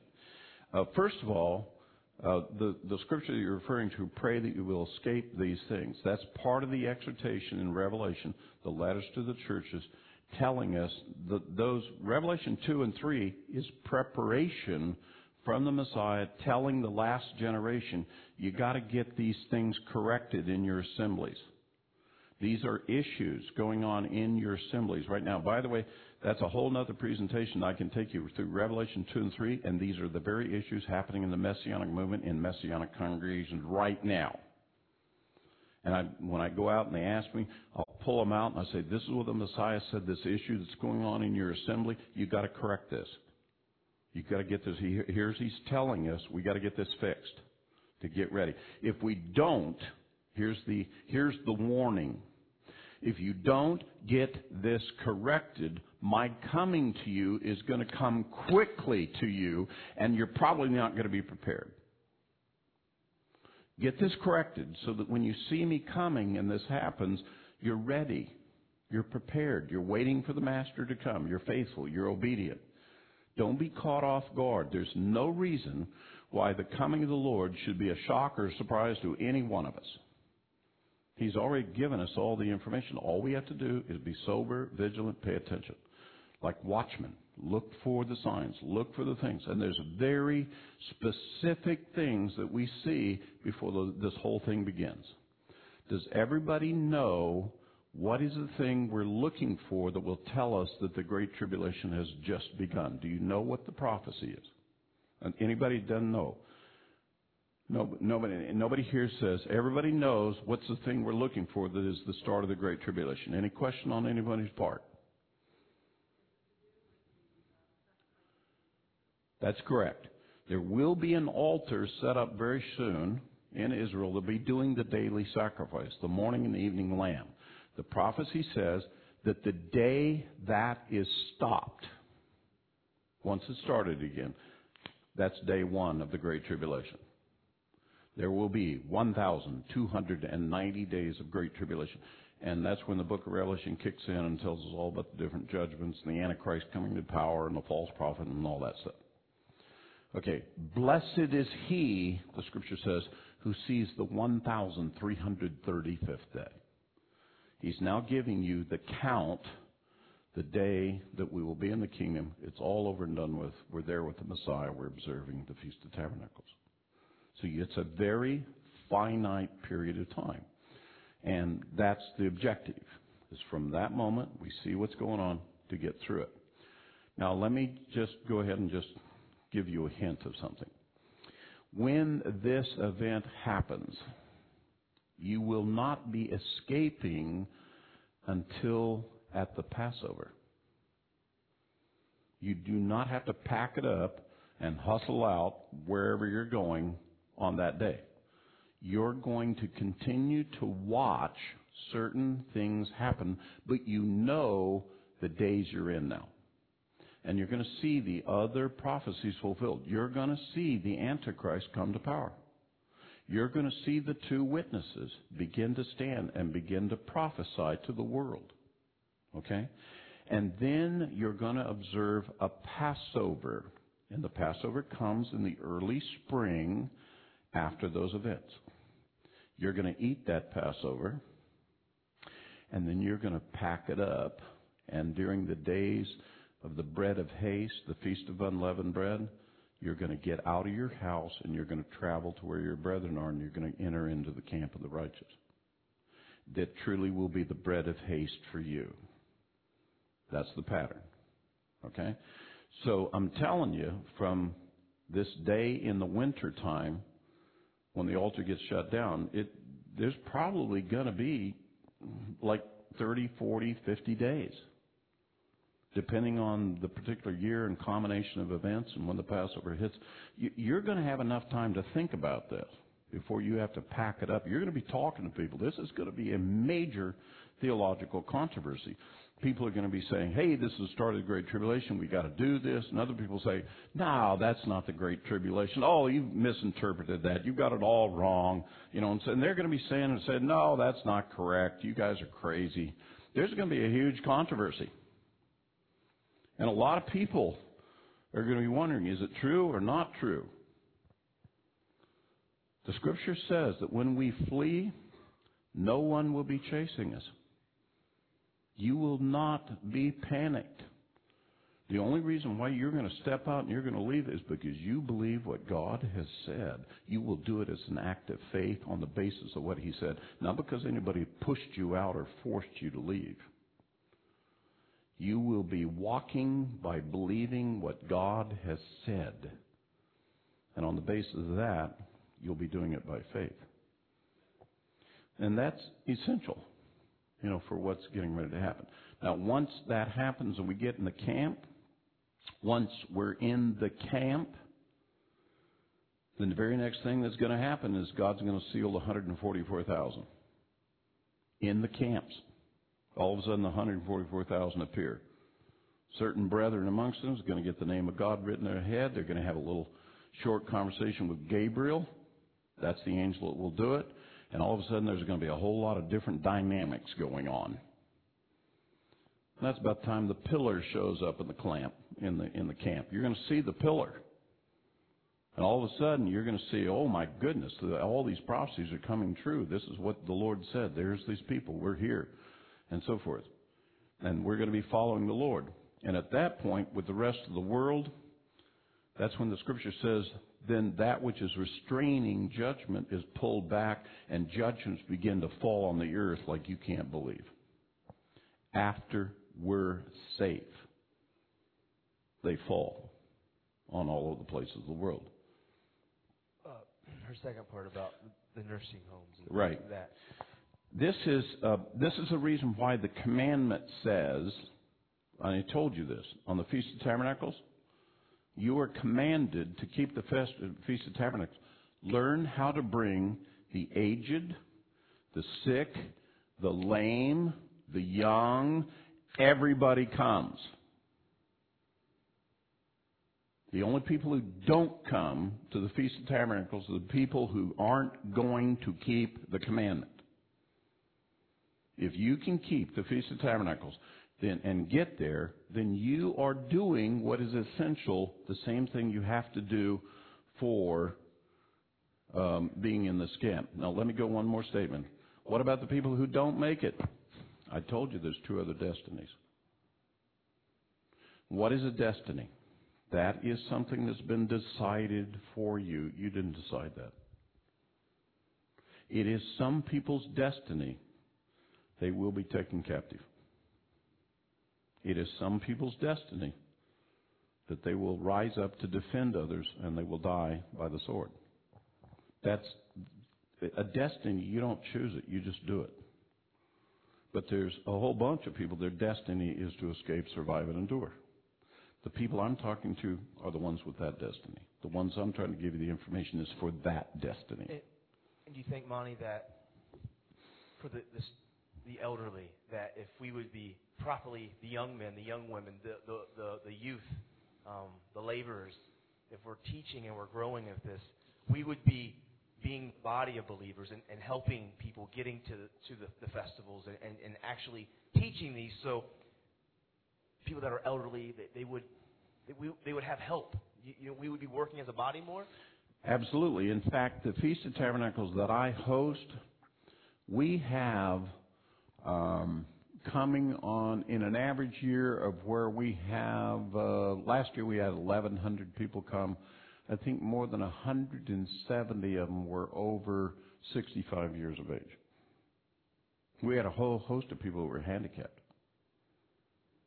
We had a whole host of people that had to be assisted. One of the things that the camp was learning how to do is how to take care of them. We had children. We had babies. We've had babies born. People come out and are about to give birth. They give birth in the camp. We've had people who've had strokes and passed away. All of the life cycle issues. We are told to get out in the camp and form a new community, a camp to the Lord. And one of the things you have to learn when you come out is how do we operate as a community? Stop living, where you're relying on the ambulance and so we got to take care of ourselves. And that's what you come and you learn. Learn how to care for everybody, take care of everybody.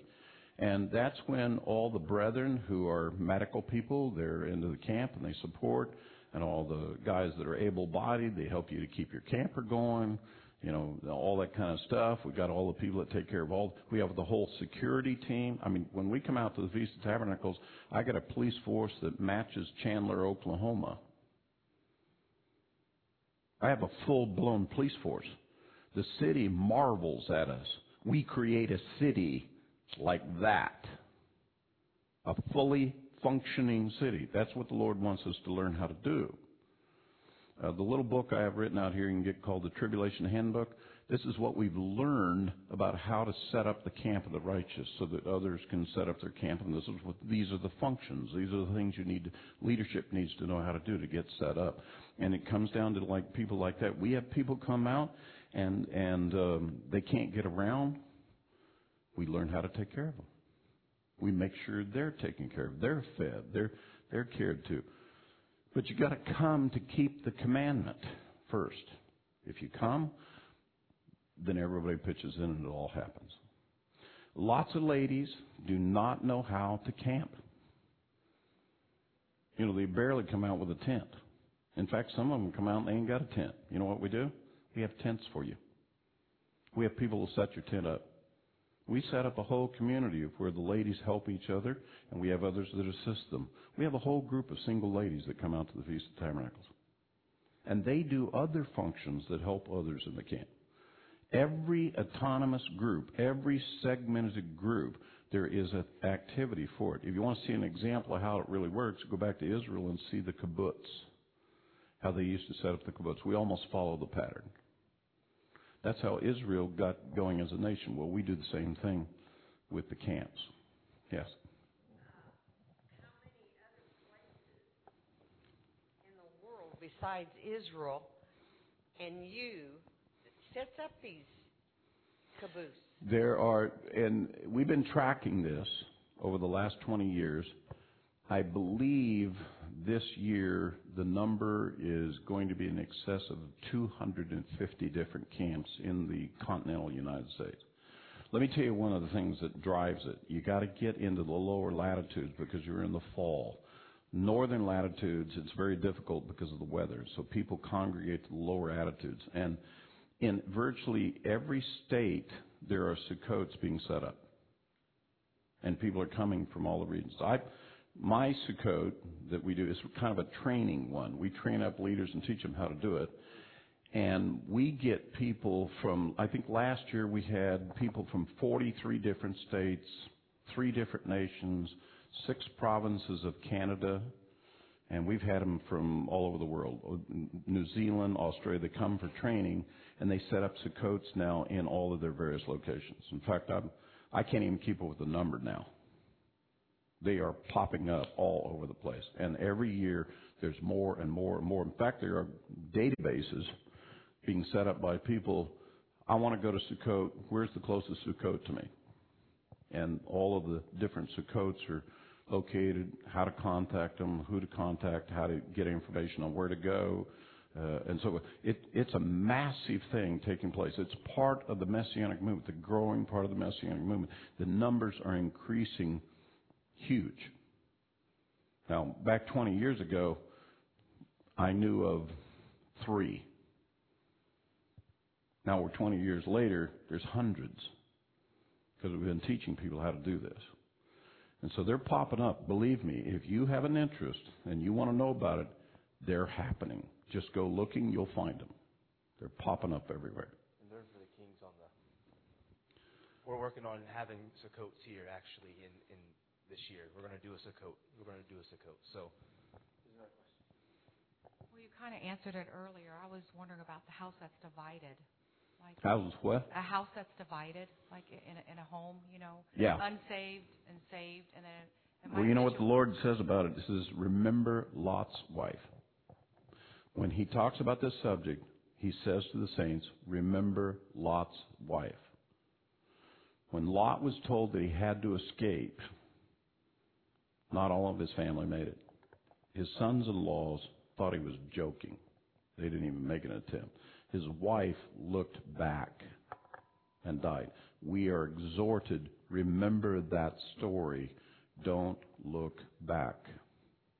Leave to live. Okay? Some of those other previous biblical stories have lessons about this whole dynamic because the whole purpose of the Torah is to give us all the lessons of what happened to that generation that came out of Egypt. But Moses doesn't end on that topic. He ends on the topic of talking to the last generation. Do you know what the last commandment that Moses reminds us of? The very last commandment that he exhorts us to keep is remember to keep the Feast of Tabernacles. He's talking to the last generation. And he has prophesied that when you recall these words while you're scattered in all the nations where God has scattered you, and you remember, what God has done with the others, when you turn back to keeping His commandments, and part of keeping His commandments is to keep the appointed times of the Lord, then I, God, will gather you up from every remote place you've been, and I promise to you, I'm going to bring you back to the land that I promised to your fathers. You can read it in Deuteronomy 30. Moses is talking to the last generation. And shortly thereafter, he says as his last exhortation, keep the Feast of Tabernacles. This is not an idle word for you. This is your very life to this day. That's what it says. I mean, that's as strong of exhortation as Moses can possibly speak to us. Okay?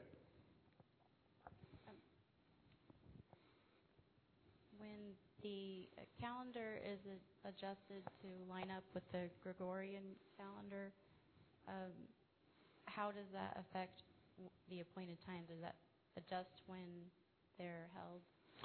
Well, the appointed times are strictly on the Hebrew calendar. It's on the lunar-based calendar. The fact that the Gregorian calendar is different is really, quite honestly, a moot point, other than when I'm communicating with you. For example, if I'm talking about Passover, and I want you to understand when Passover is coming this year, I'm going to say to you, hey, Passover comes the evening of April 11th. Because, you see, you're familiar with the regular calendar, the Roman calendar. I could go ahead and just say to you, hey, it's on the eve of the 14th of Nisan. But do you guys know that this is Nisan, and do you know which day of Nisan it is? You probably don't, unless you get a Hebrew calendar and check it out. So I tell you, hey, it's April 11th because that corresponds to the evening of the 14th of Nisan. And by the way, it varies each year because the lunar calendar is different from the solar calendar. The Roman calendar is solar-based. Lunar calendar is going to shift ever so slightly. That's the reason why the spring holidays sometimes come at the end of March, sometimes in April. Fall holidays sometimes come in September, sometimes in October, because there's this sliding of the lunar calendar versus the solar calendar. The rest of the world works on the solar calendar. God's calendar works on the lunar calendar. So when we follow the commandments, we have to learn the lunar calendar and follow it. Okay? Yes, Yes. I'm sorry to have so many questions. No, that's quite all right. What you said that we were not going to be in heaven No. with Jesus? No. Well, what about where it says to be absent from the body is to be instantly with the Lord? What about all these people that have died and believe in Jesus and the death, burial, and resurrection and have accepted Him? And He says those that believe will be with Him. Where are all those souls? That's a great question. Right now. I got a very good answer for you. Are you ready? All right. Where you and I are at right now, and you're operating, we're talking to each other, we are living right now in 3 dimensions of creation. If you count time, that's considered to be the 4th dimension. However, scientifically, they've now proved that time is something connected to the creation of the earth. It's not its own separate dimension. You and I live in 3 dimensions. Do you know what the scientific world has discovered? There are at least 17 different dimensions in the creation. We think there may be as many as 30 dimensions. There are 30 different planes of the creation. You and I only operate in 3. This is how you can have angels doing things and appearing in and out of the world. This is how you can have what appears to be supernatural things. I mean, it's not supernatural. It's that we're limited to the creation we're in as mortals, but there's a lot more going on in the creation, including the heavens, including the spirits of God, including evil spirits that are operating and so forth. And there's a lot more going on. Now, all we're given is some information about where we're at right now. So the Scripture says that when we die and we leave this mortal dimension, we slip into some other dimensions. Exactly where is that? I'm not really sure, but I do know they still exist, and they move into a dimension which is called the presence of the Lord. They slip into eternity because eternity is where time don't count. It's forever. Time is something that's strictly here on the earth for us to work with. And there's it's something. Did you know that if you get off the surface of the earth and you fly around the earth, did you know that time slows down for you? They did this experiment. They took 2 atomic clocks. They put one at Edwards Air Force Base, and they hooked up another one. They were completely synchronized. They loaded it onto an aircraft. They flew around the world separate from the earth, and when they got back, the 2 clocks didn't match. And this is one of the things about space travel and about astronauts that go up. There's a completely different... There's a warping of time in the sci-fi stuff, the Star Trek thing. Have you ever heard them talk about the space-time continuum? Scientists already know that time is a component only of the creation of the earth. That there's different dimensions. And what the scientific world is finally learning is all this stuff that God's been describing we think are miracles. It turns out it's not so much of a miracle. It just happens to be the other dimensions that God created that we don't understand. So that's the reason why I believe, just as the Scripture says, when a person's spirit and soul departs from the body that's carrying you in these dimensions, when your body's stuck in these dimensions, it can't go into eternity, it can't go in the other dimensions, but your soul and your spirit can. So it slips into them, and there you get to meet angels. You get to meet other people that are there. And the Messiah, the closest description we have to this is the Messiah describes the place as the bosom of Abraham. And there are people there, and they talk to each other. They know each other. My own mother had 2 after-death experiences. She told me all about them. When she actually did die, she was not afraid of dying whatsoever. In fact, she had a big smile on her face when she died. And I believe what the Scripture says. I believe death, mortal death, is simply you pass from this set of dimensions, you move into some other dimensions. Your person goes in there, and Lord is there, and He takes care of you. And I'm not sure what the rules are and how everything works there, but He seems to know what it is, and everything's fine. Right. We're with Him. We're in the presence of Him. Now, again, we have very little information given on this. The closest thing we have to this is when Yeshua tells us about a man, a rich man, who wouldn't help a poor man by the name of Lazarus. And about how Lazarus died and the rich man died, and the rich man ended up in a place that was very not nice. It was a place of torments. And Lazarus ended up in the bosom of Abraham, and he's just happy as can be. And about how the man called out and asked if Lazarus could come and just put a drop of water on his tongue, and he was told that's not possible. He can't get to you.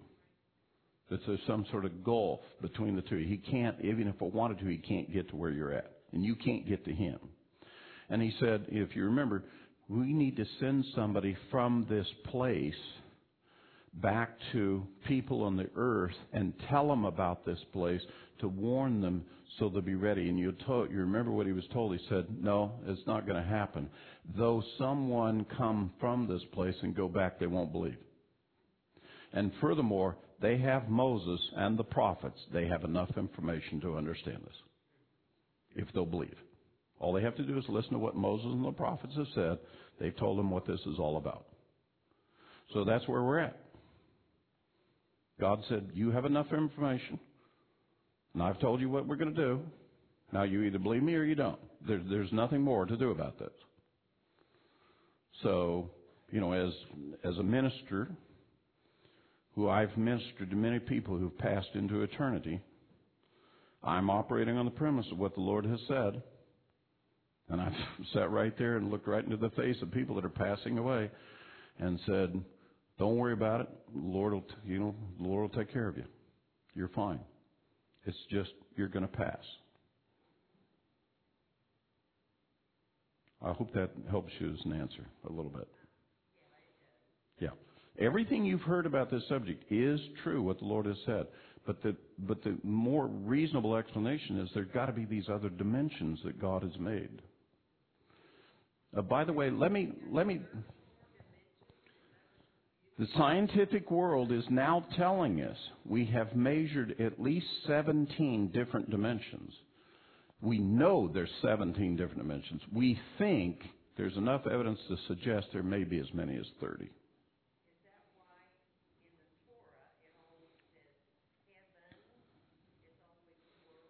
Well, if you'll remember, there are 3 heavens. There's 3 heavens. The first heaven is up at the clouds. The second heaven is the stars. The third heaven is beyond the stars. Okay. But let me use a physics thing with you. If I were to I'm going to send a message into space, and by the way, the thing that's going to carry the message is going to be the speed of light. Okay. Like in a radio thing, RF energy, the fastest you can travel is the speed of light. So I'm going to send a message. If I wanted to get to the nearest star, another sun, it would have to travel 4.1 light years. It would take 4.1 years just to get to the nearest star. How is it possible that we can speak with heaven, speak with the Lord? The Lord hears us immediately. How is that possible? I can tell you how it's possible. You ever seen one of those little hanging ball things where there's little 6 hanging balls and it hangs down, and you take the one ball and it falls and then it kicks the other ball up that way? All you have to do is have them perfectly touching each other, and what you do here is instantly felt over there. It doesn't travel in time. It's just immediately felt there. Apparently, by the aid of the Holy Spirit, the whole universe and we are all connected to God. So the moment I have a thought with the Lord, He instantly knows it. It doesn't travel through space. It doesn't go through the dimensions. Because the Spirit of the Lord is with me, He's got it. And when He wants to communicate to me, if I learn how to follow the Spirit, He can communicate back to me too. But most people are not trained to listen to the Holy Spirit. And they don't, and it's kind of a mystery. It's kind of, I'm not really sure what's going on here. Dreams, visions, impulses, thoughts, kinds of things, signs, symbols. We're all learning how to understand the Spirit of the Lord, how He communicates. And He uses a variety of ways to do it. A spiritually mature person learns how to do this. Learns how to listen to the Lord, hear the voice of the Lord. He talks about. It's obviously not in the same kind of communication methodology that we have in this dimension. It's what Paul says. We learn spiritual words and spiritual thoughts, things that are considered to be foolishness to the natural man. But that's how we spirit. By the Spirit we do this. So the Spirit is something that transcends all the dimensions. God's presence is in all of the dimensions. And somehow that's how it gets covered. That's a kind of a scientific version theory to explain how in the world does the Lord work. But we're now getting more evidence. This is the days of the final fruit of the knowledge of good and evil. We are now learning more things about how the creation really works and what's happening with it. And to show you where the scientific world is at and struggling with this, physics, the science of big things, gravity and light and energy, all of the rules of physics don't work when you get down inside of an atom. When you start getting down to breaking down a proton and you start breaking down into a neutron and the tiniest things that form an atom and a molecule, all of the laws and rules of physics don't work. They're just what? We call it quantum mechanics. There's a whole nother science that we've had to create for that. Right now, the scientific world is trying to find what is the linkage, because we know it has to exist, trying to find the linkage between physics, big world science, and quantum mechanics, small world physics, and they call it the singularity. And right now they believe they have a name for this. They have found a particle, and it's called the Hagen boson, the Hagen boson particle. And they think they've found the evidence of the Creator. Because God says, I am the Lord God, and I hold everything together in the palm of my hand. So there has to be a force, something that is beyond the forces and energies and matters we understand. There's got to be something that does that. They think the collider thing, the big super collider in Europe, they got their first measurement of it. And they're calling it the God particle. They think they found the evidence of how God does it. I mean, this is the scientific world. I mean, that's how far, this stuff is coming. You know what they call it? You can go onto the internet and you can study and read all about this. It's called, you ready? The theory of everything. And it's about God. It's about scientists finding the evidence of the Creator and where the science is at. Go ahead. One more question, Ronnie. Mm-hmm. Well, I just wanted to have you to expound on when we see these things happening in Israel. Yes. That we do not have to have a temple because. Oh, no. They Let's make sure. tabernacle. Yeah, it's a very popular Christian. There's a bunch of books that came out on, the temple has to be rebuilt. Au contraire. The way the temples were built, let me tell you how the temples were built. You set a cornerstone, you measure the court of Israel, and in the middle of the court of Israel, you then set up the altar. The altar is set up, the altar is operating before the first stone of the sanctuary is ever set. The sanctuary, the temple building with the holy place and the Holy of Holies and all the furnishings and all that is set and created only after the altar is operating. Zerubbabel's temple, the second temple period, the altar, it was operating for, I believe, 47 years before the actual temple was actually built. And it was called the temple, and people came and worshiped the Lord. Once you have the table, once you have the altar, you have the means to worship the Lord and follow the commandments. Okay? So a lot of people are going around speculating, and here's the reason why they're saying that. In 2 Thessalonians 2, there's a specific prophecy that talks about the Antichrist, that he will take his seat in the holy place. Now, I always remind everybody, like me, probably like you, way back when I was in Sunday school, we always had that nice lady who came in with a flannel graph and to explain the tabernacle and the temple, and she always explained to us that the first chamber of the sanctuary is called the holy place, and the second chamber is the Holy of Holies. And so we hear this word, the holy place, and we think, that's the first chamber of the sanctuary. However, that was for the tabernacle in the wilderness. Let me tell you what the term holy place for the temple in Jerusalem means. It's not talking about in the sanctuary. The holy place is the whole Temple Mount. The permanent Temple Mount is the holy place.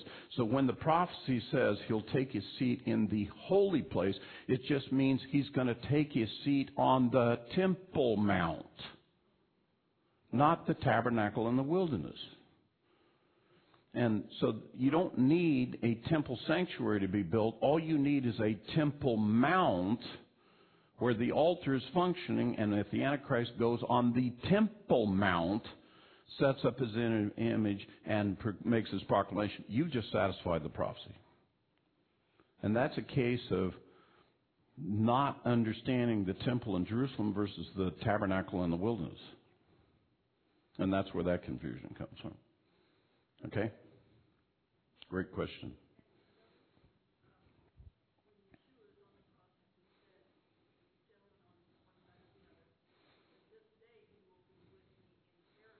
Right. That's correct. There is a realm, the bosom of Abraham, that is separate from the mortal. And when he died, he was there. When Yeshua died, his body was put into the tomb. Yeshua went into paradise. He went with him into that place.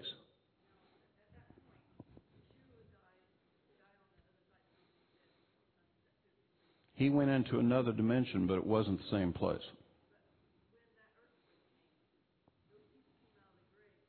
Well, let me explain what that is. In Jerusalem, where we believe the crucifixion took place, there's a great Jewish cemetery. And the cemetery there are what are called ossuary boxes. They're these boxes that are actually above the ground. They have lids on them. And when a great earthquake comes, it bounces the lids off, and we refer to it as the tombs have been opened. Now, there is a single reference in the Scripture that says that certain people, on the day that happened, in Jerusalem saw certain persons that had died before and give testimony that they were seeing people that they hadn't seen before. Okay? We don't have any more evidence than that. That's just a singular testimony. It's just, wow, a lot of interesting things were happening. We're not quite sure exactly what happened, but that's part of the testimony. But as far as the tombs were opening, that is a very specific, well-known thing, that there in the great Jewish cemetery where the prophets are buried, where many Jews have been buried over the years, and so forth, when you have an earthquake in Israel, it bounces those lids off all the time. And they have to go back in and put the lids back on the boxes. The tombs have been opened. That's that reference. Does that help? Okay. Other questions? We're almost running out of time. We got time for a little bit more. Yes, ma'am.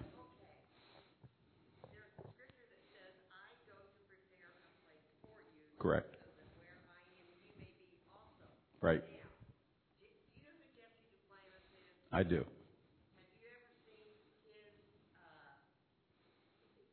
his experience when God took him to glory? I've heard his testimony. Okay, you've heard it. Okay. He said he saw his mansion in glory that God had built for him. Okay. Well, where does that leave us? Praise the Lord. I have no verification for it. I accept his testimony. I despise no prophetic utterance. But as the Scripture says, despise no prophetic utterance, but examine everything carefully. That's what it says. Now, I don't have any more evidence to either substantiate or disprove what he said. So I'm under the instruction, do not look down upon and do not despise that prophetic utterance. I'm not. Let his testimony be what it is. Now, how can we correlate it to other things and other prophecies and other things we have in the Scripture? I don't know how to correlate that. I only have the evidence of the Scripture for me to work with. I'm going to try to stay with that. And maybe the Lord will reveal more later. I don't know. I do know this, that God can do some very interesting things with people. He can make jackasses talk, to people. He can take people, he can bring his throne down, he can pick up Elijah and Enoch, and he can take them up. Okay? I mean, he's done some interesting things. Now, it's not for everybody that he's done these, but he's done some things, and I don't have any dispute with the Lord of any of these testimonies. If that's what he did, great. The God I serve is an incredible God. He is. And I've had some experiences that other people haven't had, and I take that into account, you know. And but I don't call anything the truth, and I don't try to force anything on anybody without the evidence of two or three. And that's how we establish the truth for others to work with. We do know that sometimes God gives an individual a dream or a vision for their benefit. And so if it edifies them and encourages them in the Lord, praise the Lord. Amen. That's His business. He has the right to do that with any servant He wants. Amen.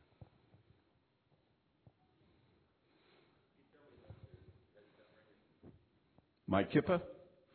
Well, this is a traditional, there's two names for this. One is kippah, which is from the root word of kippur, Yom Kippur, Day of Atonement.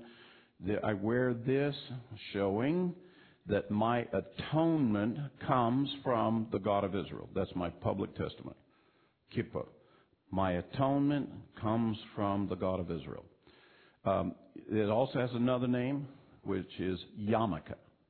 Yarmulke comes from two Hebrew words, yar mulka, fear of the king. When I wear this, I am saying I am in awe of the King of Israel. Well, it's traditional for Jews, but anyone can wear one if that's what your testimony is. And there's a lot of Messianic brethren that aren't necessarily Jews. They wear them all the time. It's more of a custom. There's no commandment to it. Okay? It's a custom. It's sometimes a tradition. With the Jewish people, it's a tradition. If you're going to go to the Kotel, you're going to walk up to where the Orthodox are at, you will have one on. They will not let you walk up without one. You will show that you're in awe of the King of Israel, or you will not go to the wall. You must show that that's your testimony, or else they won't let you. So they'll give you a kippah, and you've got to wear one when you go up to do it. Yes, ma'am. I'm sorry, I can't quite hear you. Yes. Yes. Right. 1 Corinthians 11 is a passage that Paul specifically talks about head coverings. And one of the things that he basically is covering is that it's appropriate for a woman to have a head covering. And specifically, her long hair as a minimum is her head covering. It's a shame, he says, for a man's head to be covered. If you go back into the Greek, you'll find out what he's saying is, it is a shame for a man to have an effeminate head covering on him. It is a shame for him to have the covering of a woman on his head. And what he's really teaching, what he's really giving the Corinthians, is this great Torah commandment. There is a very specific set of Torah laws that says that a man shall dress and appear as a man, and he will never appear as a woman. A woman is not permitted to dress and appear as a man. The most general way we do that is women will have their hair grooming. It will look feminine. It'll be the hair of a woman. It could be long. It's put up. You know, it's her. She has her own style. She has her attire, which will be the attire of a woman. If a man dresses his hair up like a woman and he wears the attire of a woman, this is considered a gross transgression of God and a great offense. Let me just go ahead and say this to you. This is the sin. I'm walking along and I walk up behind a person that I think is a woman. I see her attire. I see her head. I see her covering and so forth. And I walk up, and so I'm expecting to see a woman, and I suddenly get to the front, and it turns out it's a guy. That is offensive. Vice versa. If I think I'm supposed to be addressing a guy, and I walk up and I'm going to talk to a man, and suddenly it's a woman. It's offensive. You know, God says A man is to be a man, a woman is to be a woman. One of the commandments is men, or one of our grooming is our facial hair. The commandment for facial hair is simply groom yourself as a man. Men grow beards so they look like men. I don't care what you do with your hair. I don't care what outfit you run. You got a beard on, you're a man. I mean, everybody knows. Okay, the women apparently don't like to have the appearance of beards for some reason. But it's a good thing for a man, okay? And so that's part of the commandments. And what Paul was really giving there, if you go back into the Torah teaching, he's giving a very powerful Torah teaching about the commandments of men shall attire as men, women will look like women. Don't cross the two up. And by the way, in the world that we're living in today, the transgender thing and changing your gender identity things, it is gross transgression of the commandments of the Lord. And it's rampant in our world today. It's like, oh, men don't even get to be men anymore. Women don't get to be women. You get to choose and pick. You've got to be kidding me. For crying out loud, every man has the Y chromosome. Women don't have it. Yeah.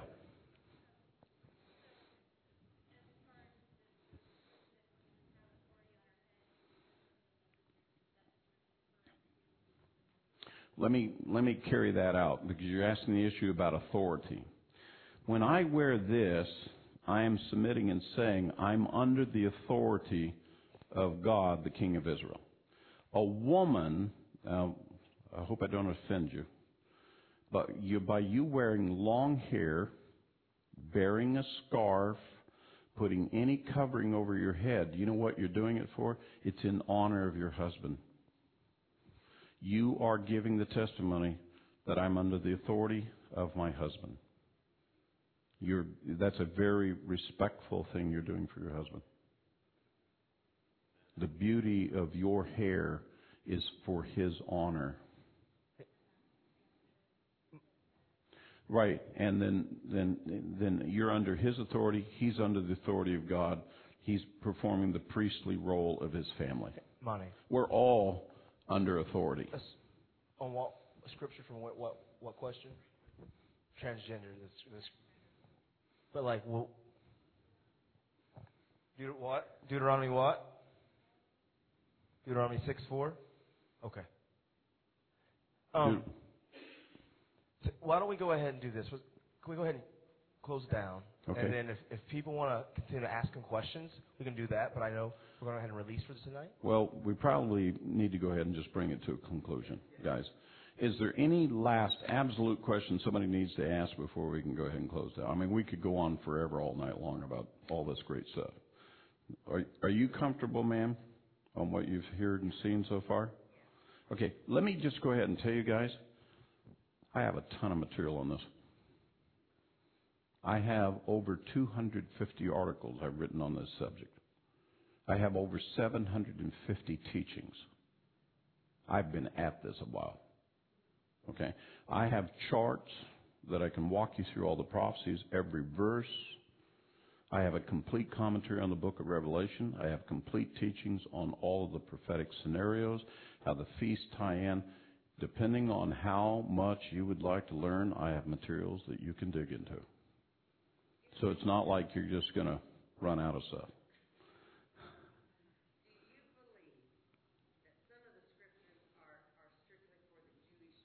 Absolutely not. The scriptures are for every believer that belongs to God. I am a Jewish believer. I can assure you that every commandment was intended by God for every person. I'm Jewish by birth. I am a recognized Messianic Jew. I will take you to where the gospel was first preached by God to Abraham. And Paul teaches this. The gospel was first preached by God to Abraham, that in his seed would all the families of the earth be blessed. There's not one exclusive club in this world